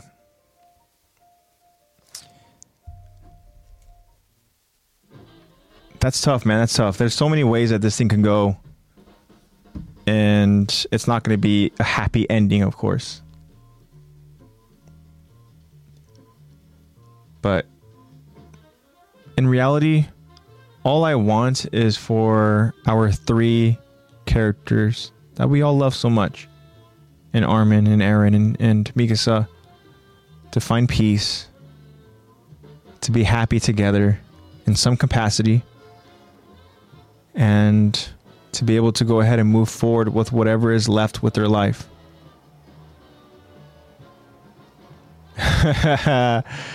Damn it! Well, it's too bad. You could be misleading me a little bit there, Josh.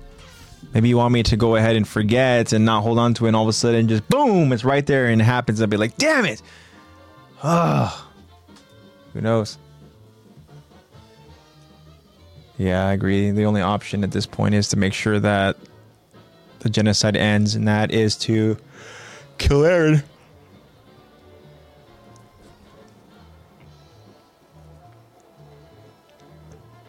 It'd be so nice to go ahead and just say, you know what? I told you guys. I told you guys. Eren and Historia. Baby.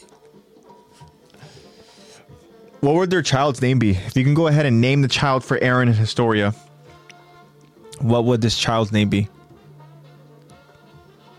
We don't know the gender either.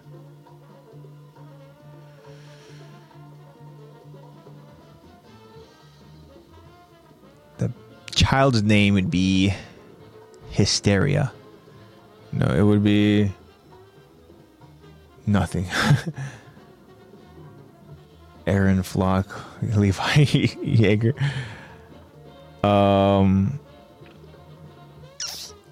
Yeah, who knows? I'm thinking that it would just be another Eren. The Eren cycle continues. Eren Kruger, Eren Jaeger, and then we get Eren Rice.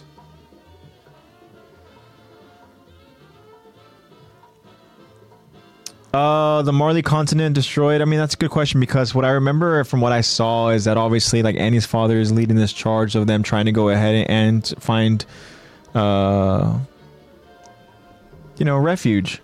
And they're trying to escape their continent, and I don't know if Marley is destroyed.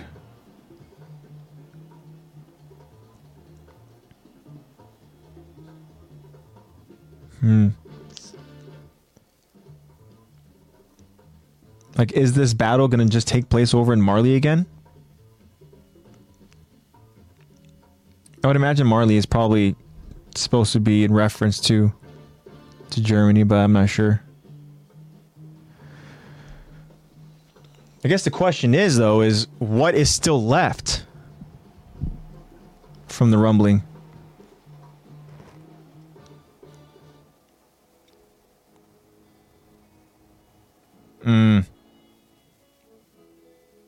So is that because that means Marley's wiped out?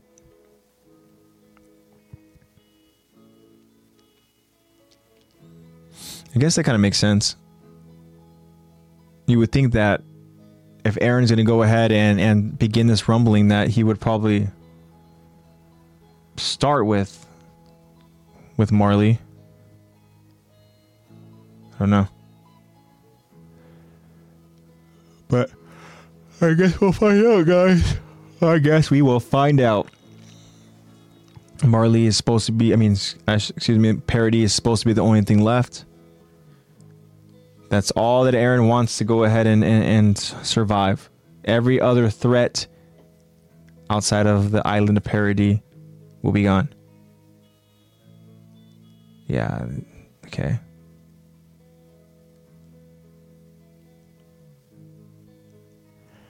So I'm guessing that means that like when they encounter Eren, which obviously it ends the final part that which we have now. They're gonna go ahead and battle Eren as maybe the rumbling continues. Don't know. I'm excited to go ahead and see how this whole thing's gonna go ahead and kind of play out. I am prepared to feel sadness and pain. Yeah, you're right. The rumbling is yeah.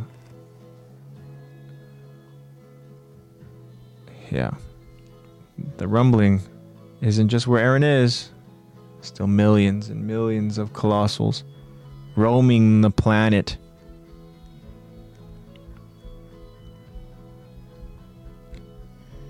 Random question for you guys. You guys think aliens are real? Speaking of planet. You guys think that there are extraterrestrials out there? I think it'd be selfish of us, right, to think that we are the only living creatures. Aliens are definitely real. I think so. Somewhere. I mean, there's galaxies all over, different universes. There's no way we are the only...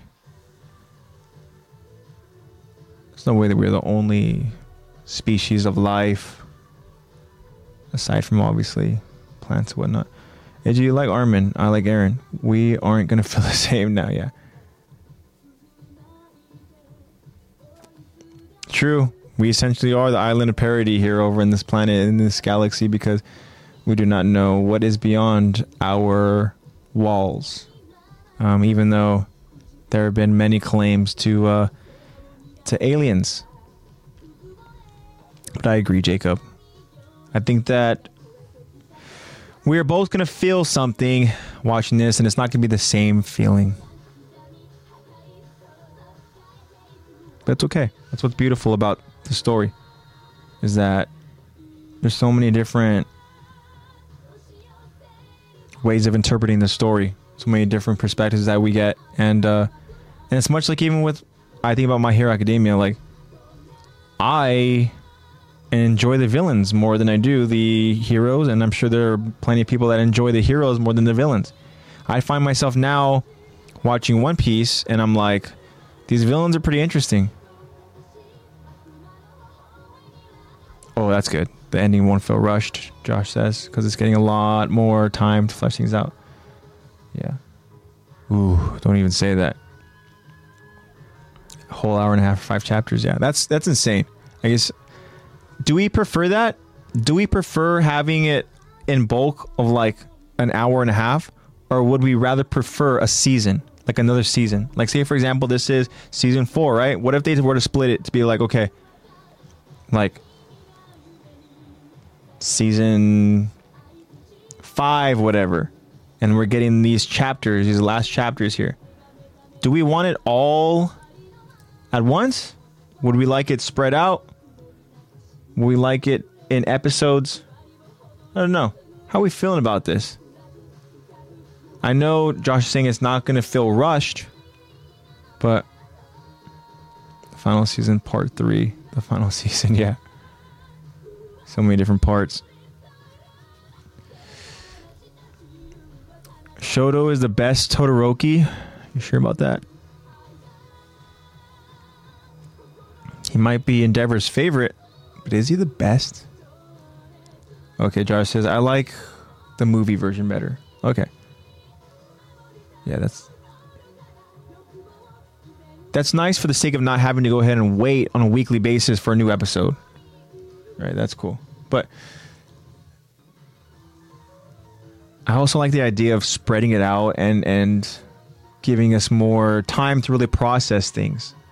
You know, talk in depth and analytically about what we saw, and And to kind of, again, like we're doing now, is just trying to rationalize our thoughts and think about how this thing's going to end.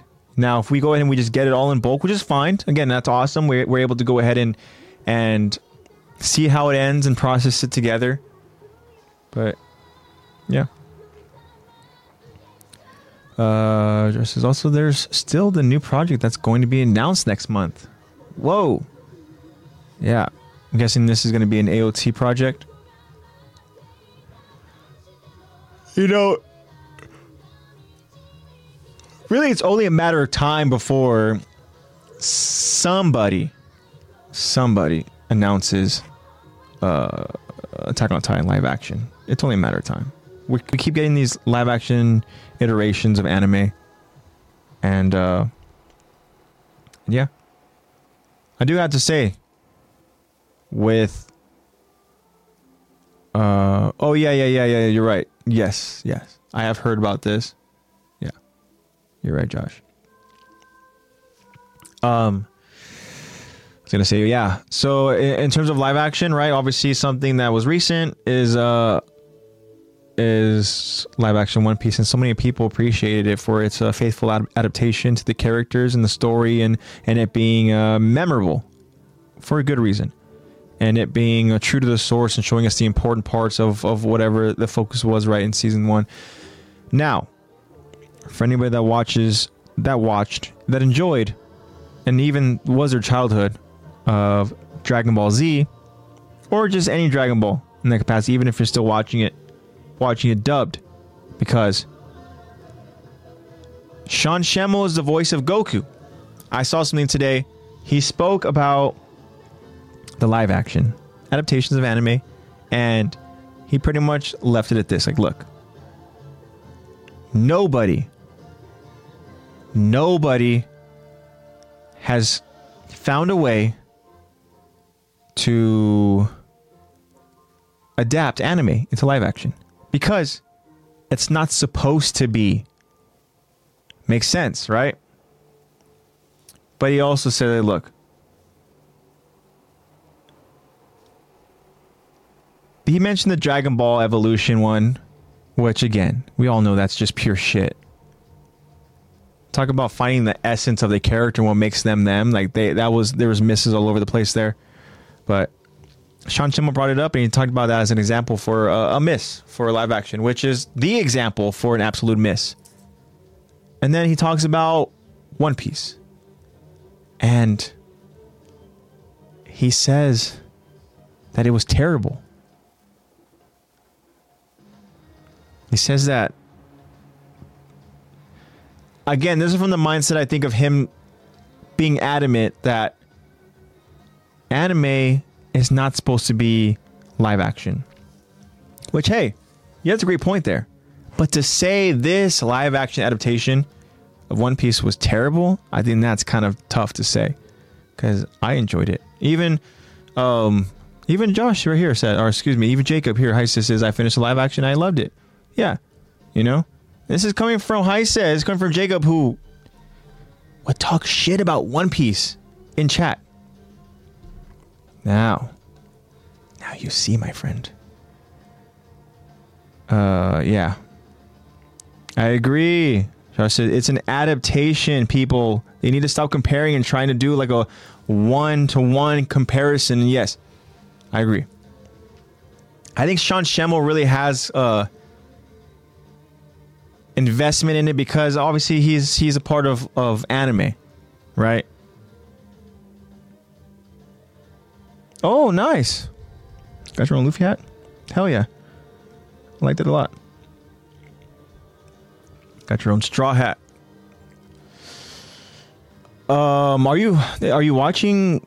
Are you gonna go ahead and watch more One Piece? I mean, when I say that, like, are you only gonna watch live action, or do you need more One Piece content? Do you need to go ahead and watch more, as in you're watching the anime? Or are you gonna go ahead and maybe watch the anime? I know you said on your deathbed, you know, I don't know, or aren't gonna go ahead and watch it, which is fine. You know, you can only watch for the live action, and that's great, because from what we've seen, the live action adaptation just shows you really the important parts. Now, we all understand that Ichiro Oda, the creator, announced that season 2 is happening.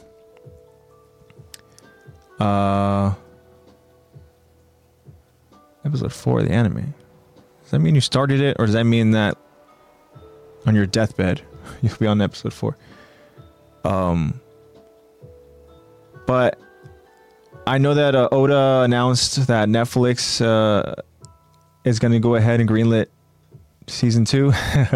One Piece. Yeah, I know. But it's kind of on the topic of live action adaptation, and this is what I'll say about the live action adaptation. We're not talking about the anime. Is that Netflix is going to go ahead and do season 2. We're all aware of that.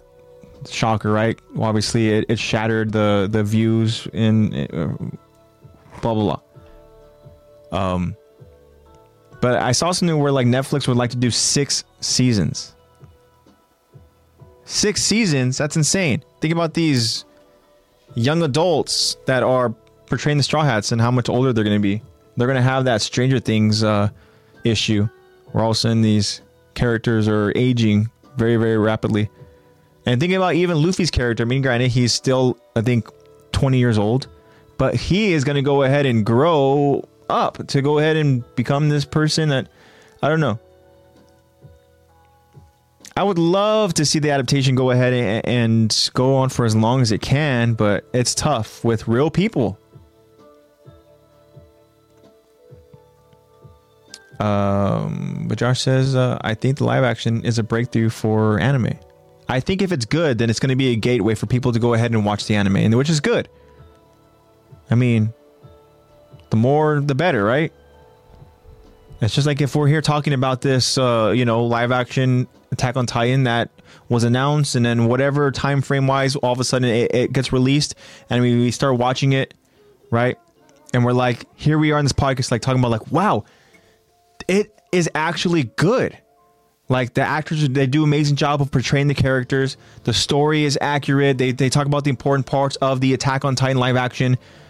And then obviously us as fans and have seen the anime, for people who have only seen the live action, if that is their way of watching the anime, then that's good. I say, you dirty dog, you. Started it. I even got some statues of Nami, Boa, and Robin. Yes, they have bathing suits on. Do you want me to sign them? I'm kidding. Do you want to bring them over? I'm kidding. Yeah, that's cool. That's cool. I mean, again, whatever it takes for you to go and start watching it. But if you just started it, my friend, you just need to commit. Commit to it.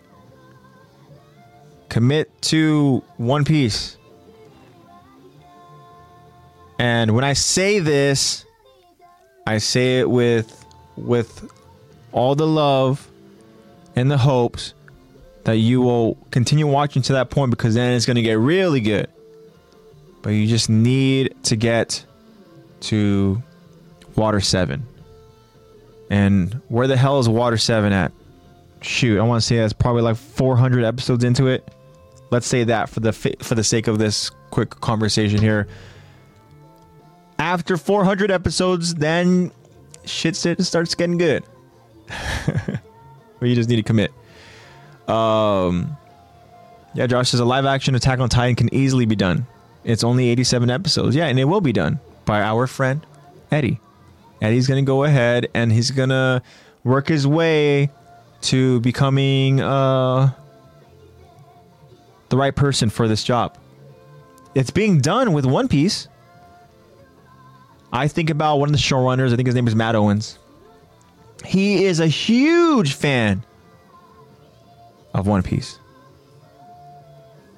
And he's the one that's he is. He's the one who is the showrunner. He's the one who is calling the shots, except for Oda. He's speaking literally. He's working with Oda. Now, Eddie. Ooh, let's think about that for a second, guys. Eddie works his way to go ahead and be the person to go ahead and do this live action Attack on Titan, he gets to work with Isayama. Oh my gosh, that would be a dream. That would be a dream. As I said, Eddie, hey, think about your boy here for a potential role. Let me go ahead and read for some characters, you know, we can see what we're working with here. Would love that. I know Heise would want to go ahead and be Flock. Josh, who do you want to be? Who would you go ahead and read for? No, audition for.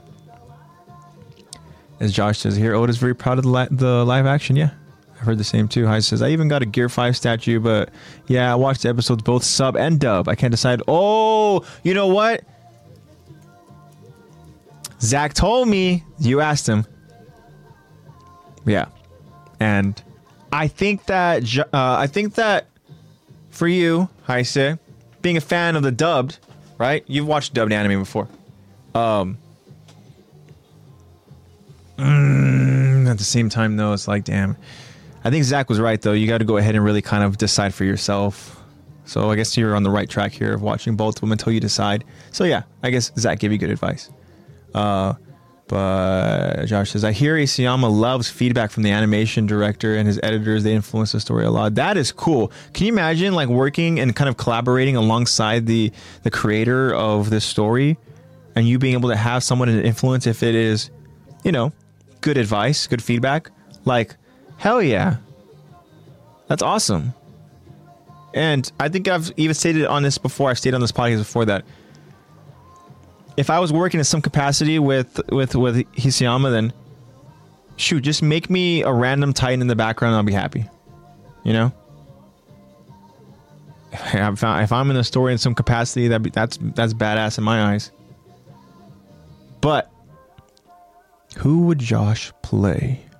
Josh says, you know, Eren or Levi. Yes.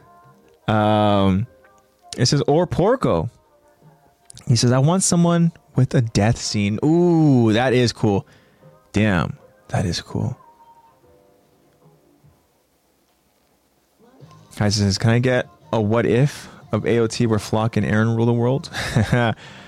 Can't say that that's something that Eddie would, creatively want to collaborate with you on that aspect. I think that Eddie is okay with how the story is now.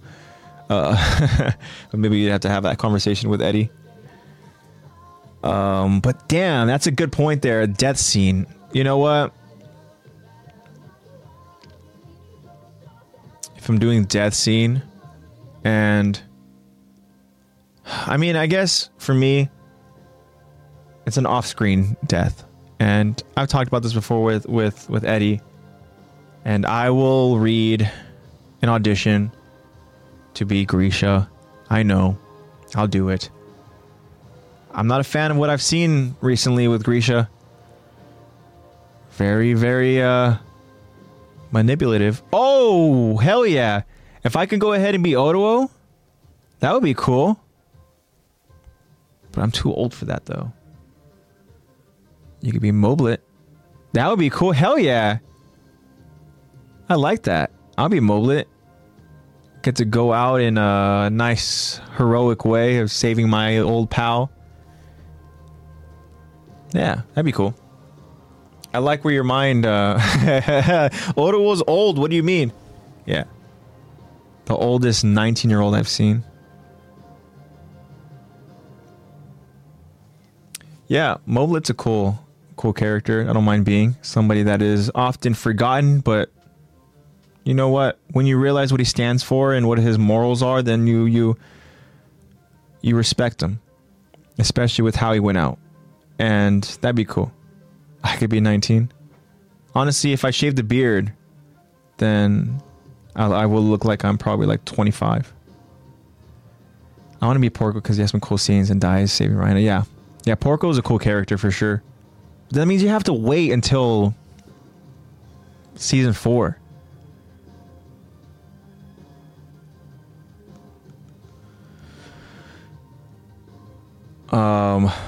What was I gonna say that I would be okay with being? Nami's supposed to be 18, but the actor is 13. Oh, you're right. Yeah, you're right. I was surprised to go ahead and see that.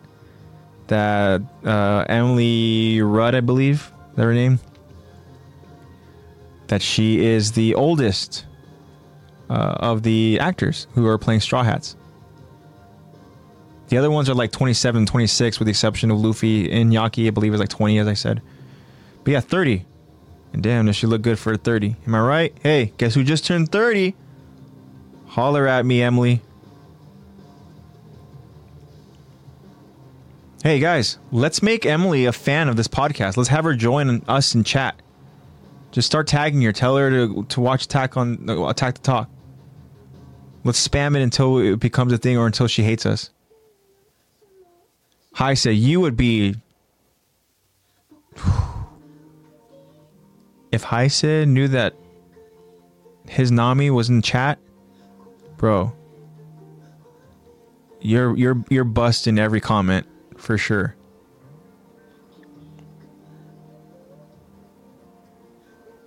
She'd be a Jaegerist? Hell no! Although Jacob would do his damnness to convince her. Let's do it, guys. Spam it. She's got to have an Instagram.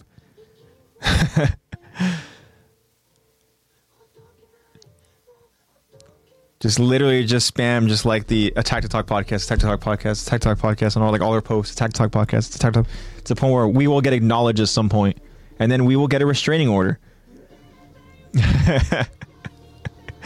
She'd be like, who the fuck is this person? And then she's gonna go, you know what she's gonna think it is? She's gonna think that it's me. And I'm gonna be known as this creeper. And then I'm never gonna have a shot at trying to join the cast in this live action One Piece.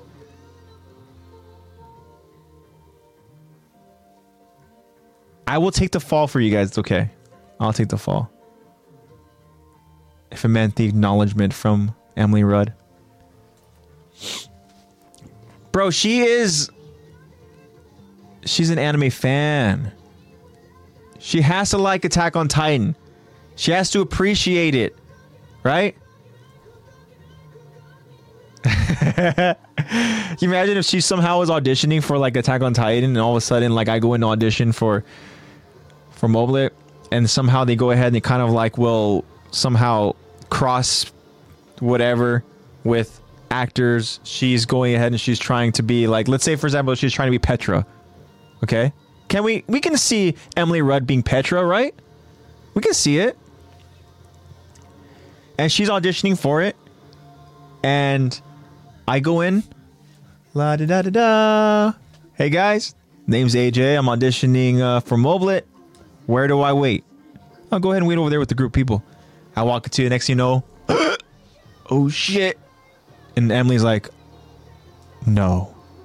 The next thing you know, security is escorting my ass out of the building. It's you. Hey, what's up, Emily? I'm like, hi. Nice to finally meet you. Oh wait, I'm sorry. I have to stay away from. Is this far enough? Yeah, she would freak out. No, that wouldn't happen, right, guys? She would be one of us. I'll be the Mineta. Yeah. Mineta is a character where it's like, okay, annoying while watching. But it would be fun to go ahead and portray this goofy character. Who would Lex be? I've always thought that Lexi would be a good Ymir. Obviously talking about Ymir. Krista's Ymir. But yeah, Lexi, she can go ahead and be a good Frida. For sure. Oh yeah, if we're talking My Hero, then yeah. then yeah, for sure, Jiro.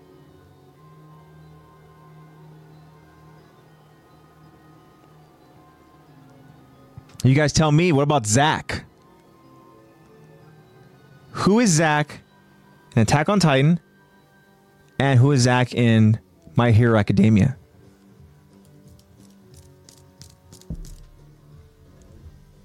What do you guys think? Who is Zack? Oh, I love that a lot. Lemillion. And I think that is perfect for him.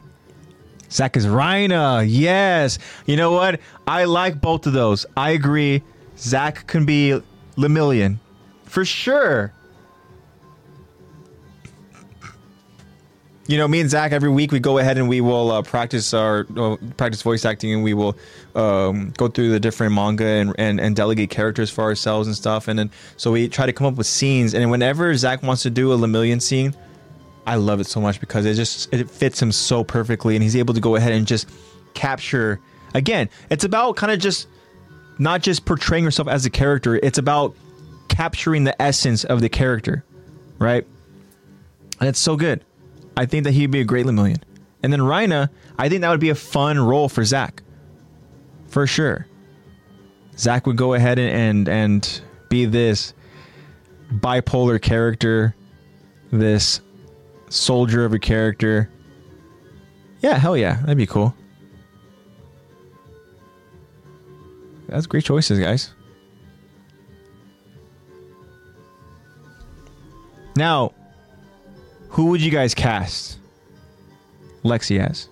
I know we said who would Lex be, but if you guys were the Mike for Zack, yeah, I think Zack would be so happy to be any of these characters. But if you guys were saying doing like a casting call, and you guys are casting for characters, and you see Lexi, you're like, oh, okay, this person has something. Who are you casting Lexi off? Lexi could pull off a good Peak or Ymir, yeah. I agree. I think Lexi would be a good job. I don't get something. What's with warrior and soldier thing with Reina? So that's the differentiation of Marley and Parody, right? So he kind of grew up to be this warrior in Marley, right? But then being a cadet here in this training, they're training them to become soldiers. He kind of lost that fine line, that mindset where he's like, okay, what am I? What am I trying to be? And he went full method in his portrayal of being a soldier, that he became so good at it. He became so appreciated for being this soldier, because as Josh stated earlier, he was never even supposed to be a Titan warrior.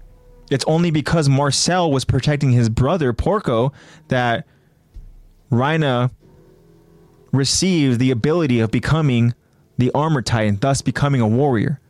So when you go from one spectrum and Marley being the runt of the class to going to Parody, this island where you're supposed to infiltrate, and becoming the top tier soldier of your class, his mindset started really playing tricks on him.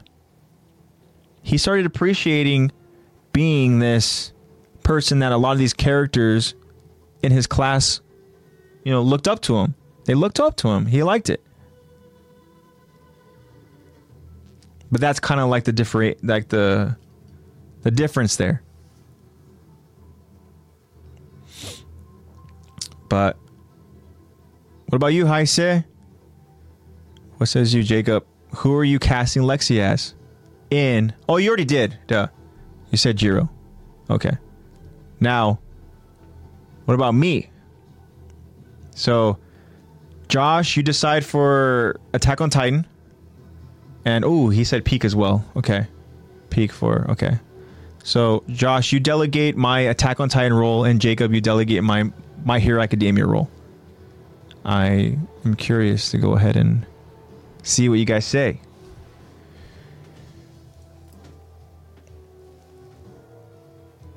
Oh, Zeke. What about in My Hero? And Heise, what do you say for attack? Moblit. I like it. You know what? You convinced me when you mentioned Moblit. Again, he's a character where you kind of like, he gets lost in the mix of characters. You know, he doesn't really get the spotlight, which is fine because truthfully, this may be weird saying because I am the host of this podcast, but I don't really enjoy the spotlight out in public. That's why for me, like, my dream job would be to become a voice actor because I am not physically on screen. My essence, my soul is on screen in these characters, but I'm able to kind of maintain somewhat of a private life. How much of a nightmare would that be if all of a sudden, like, I'm out and about and they're like, oh, hey, AJ, whatever, like freaking paparazzi or whatever the case is. If I'm like being this actor, I mean, it would be an incredible experience, no doubt, but you lose your sense of privacy. But yeah, he is in the mix. Marco would be really, really cool too.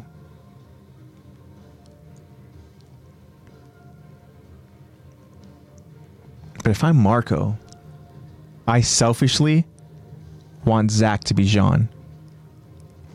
I want to have that conversation with Zach. I want to tell him that he would make a good leader because he's relatable. It's not because he's strong. It's not because he's this imposing force. No. It's because people can relate with what you stand for. I want to be Marco to Zach's Jean. You hear that, Eddie? Make it happen. And if we get too old, and this is like years down the line, then I want to be Grisha, and you and Eddie, you can make Zach Hannes. I would love to see Zach as Hannes. I'm just Zeke, yeah. I also think that I would. Ooh, Josh wants to be Eren Kruger. Yeah, Eren Kruger is a character where he literally just you see the memes, shows up one episode and completely just changes the entire dynamic of Attack on Titan. Yeah, that'd be fun. But I feel like that would be like a special cameo of like a well-known actor or something. I don't know, because then it would take away from it. Never mind, not a well-known actor. Yeah, it would take away from it. You don't want to go ahead and have somebody's big name take away from that whole impact. Eren Yeager, Eren Kruger, or the real one. Yeah. But good stuff, guys. Loved it. Love chatting with you guys. I think we should go ahead and get to a close. We're already going approaching 2 hours and 30 minutes. But it's been fun, guys. It's been fun just chatting with you guys, chatting with you, Josh, and chatting with you, Jacob. Thank you so much again for everybody who tuned in earlier. And if you guys are still listening, I appreciate you guys so much. This has been an interesting episode for the sake of me just doing this here solo with my friends there, listening and joining me here. Yeah, just chill podcast, Adrian, chatting. Yeah. That's actually why I'm going to go ahead and end this, because I'm starting to get hungry. I'm going to go ahead and get myself some food. But, yeah, it's cool. It's cool to go ahead, because obviously what is the focus of the podcast is to go ahead and talk about each episode of Attack on Titan in chronological order, right? But the essence of it is the connection that we have. Like, that's what's cool about it, right? Is to be able to go ahead and just kind of chat. Like you said, we're just chatting. We're just shooting the shit, talking about some anime. Talking about spamming Emily Rudd. All that good stuff. You know? But yeah, guys, this was definitely a super fun, super chill episode of just being able to go ahead and chat along you guys, chat alongside you guys, and just go through different kind of topics and stuff. In a way, this was kind of like half episode focusing over on the story, and a little bit of a half OVA. When the new episode drops on Sunday, November 4th, can we just talk about that? It's a good idea.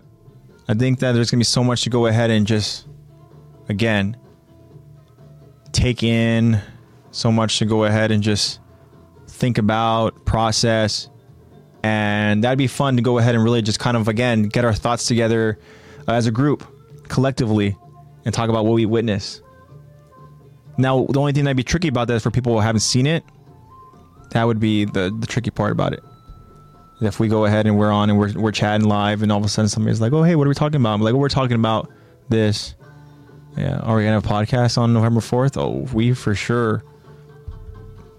If it's a Sunday, we probably will. Unless anything changes, you guys know to go ahead and get your updates. So that is actually a Saturday. So it'll probably be the Sunday. And that Sunday is also daylight savings time. And that's when daylight saving ends. Great.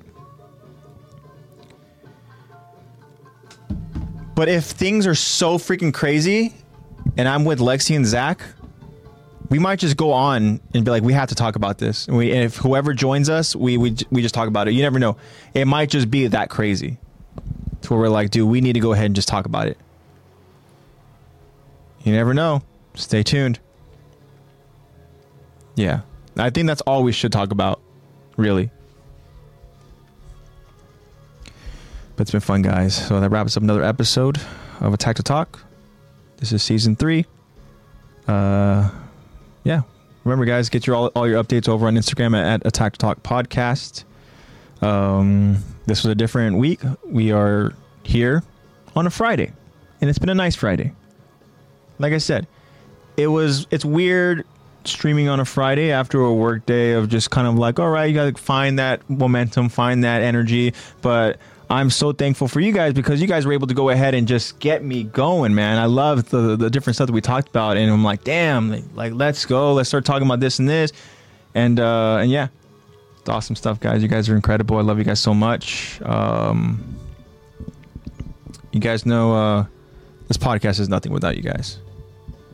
Honestly, we say it. I say it freaking every single week, but like, if you guys were not doing this with us, one, there would not be an episode because then that means it would just be me talking in a room by myself. But if it was just me, Lexi, and Zach, you know, we probably would not be doing this as long as we have. We would not be in season 3. It's because you guys are able to take the time and just join us and appreciate Attack on Titan with us and talk about just a lot of different topics and make these episodes fun. That is the podcast. So yeah, guys, we'll be back here next week for sure. I want to go ahead and give shout outs to Nate, of course. Nate is working hard on the podcast and helping try to be the best that he can be, and also getting the episodes out in a timely manner. But also he's working hard at stuff that he wants to go ahead and put out content wise. We know his channel already canceled.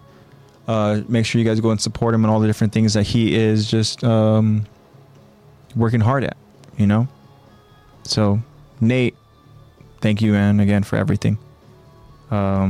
You've helped out in so many ways, and I know that you're always there for me whenever I need help with anything and with the podcast.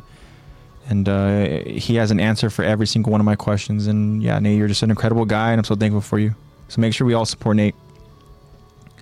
Of course, I have to go and mention about some merch, guys. Make sure you guys go to that link tree over in our Instagram, and there's a link that will take you to Fandomian store. Fandomian, click that Fandomian link, guys, because they have a massive online store of just a lot of different stuff. You'll spend a lot of time if you really do take the time to go ahead and browse. Or you can just go ahead and have something on your mind that you want to go ahead and get. I want Attack on Titan related, and you go ahead and you start searching it up. Guess what? Boom, boom, boom, boom. You see some stuff you like Heisa says here in chat. Use that code, promo code LEX, code LEX, for a discounted price off for your guys' purchase order. It helps Lex out a lot whenever you guys go ahead and use that code.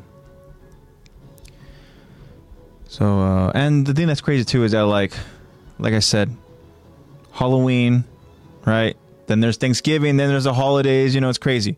All that stuff. Before we know it, we're going to go ahead and be shopping for all of our loved ones and stuff, you know. And if you know anybody that, hey, likes anime stuff or likes whatever, you guys can go ahead and maybe do a little shopping or Fandomi and see if there's anything there that you guys would like to go ahead and get for somebody. But that's down the line, guys. We have time for that. Do some shopping for yourself. You guys work hard, you know? Think about yourself. Buy yourself something nice, and use that promo code LEX.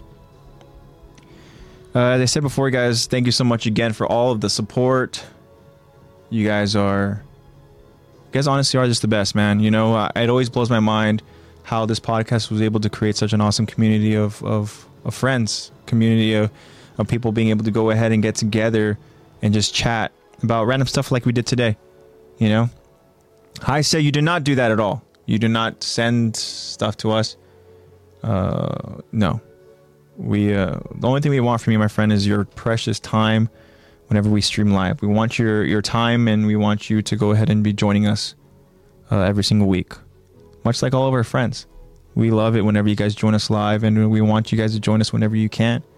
And these episodes are even more fun whenever we're having all of our friends here live chatting with us and being able to go ahead and you know, bring different perspectives and different insight to whatever it is we're chatting about. So, yeah. Sorry, I said no, Jacob. I said no. But, as I said before, because we're here streaming live on a Friday, tomorrow, Saturday, look out for that Q&A question that Lexi will go ahead and put out on Instagram. And then on Sunday, Lexi will also put out the poll question. Good stuff there, guys. And then we'll talk about all that good stuff next week. We'll have a double poll question, double Q&As. It'll be fun stuff. And you guys know how much I love just seeing what the result and the feedback is and seeing the different responses. So that's all I got for you guys. And just in closing, as I say every single closing, just try to be positive-minded people. Keep pushing through this journey of life that we're all in. Try to spread love and joy. And remember, guys, you guys are never alone. There are people that love you. And whenever we're stuck in a moment of darkness, moment of sadness, there's always a light at the end of the tunnel. And I hope you guys know that we're always here for you guys whenever you need. You guys can go ahead and reach out. You know, we will do the best we can to go ahead and respond. But we will respond. And just remember that, guys. It's important to remember that there are always people there that are looking out for you, that are rooting for you, that care for you. And it's important to remember that, guys, because that's something that we constantly always forget. Being in this journey, our own personal journey, we think that we are taking it alone, and we never are. We always have people in our corner. So just remember that, guys, and know that I'm in your corner. You know, whatever your dreams are, whatever your passions are, and I want you to go ahead and put in that work to go ahead and pursue those dreams. You know, that's what me and Zach are doing. We're trying to go ahead and push each other to become voice actors, and I'm a firm believer that if you put in the work, something's going to happen, whether it be what you want to happen, or whether it be some other form of opportunity, whether it be something, who never knows what life takes us and where it takes us, what opportunities present themselves to us. But all I know is that those opportunities don't present themselves if you don't do anything. So, like I said, I'm rooting for all you guys. I love you guys so much. And I will see you guys next week on Sunday. All right, guys. It's been fun. I'll see you guys next time. Peace out.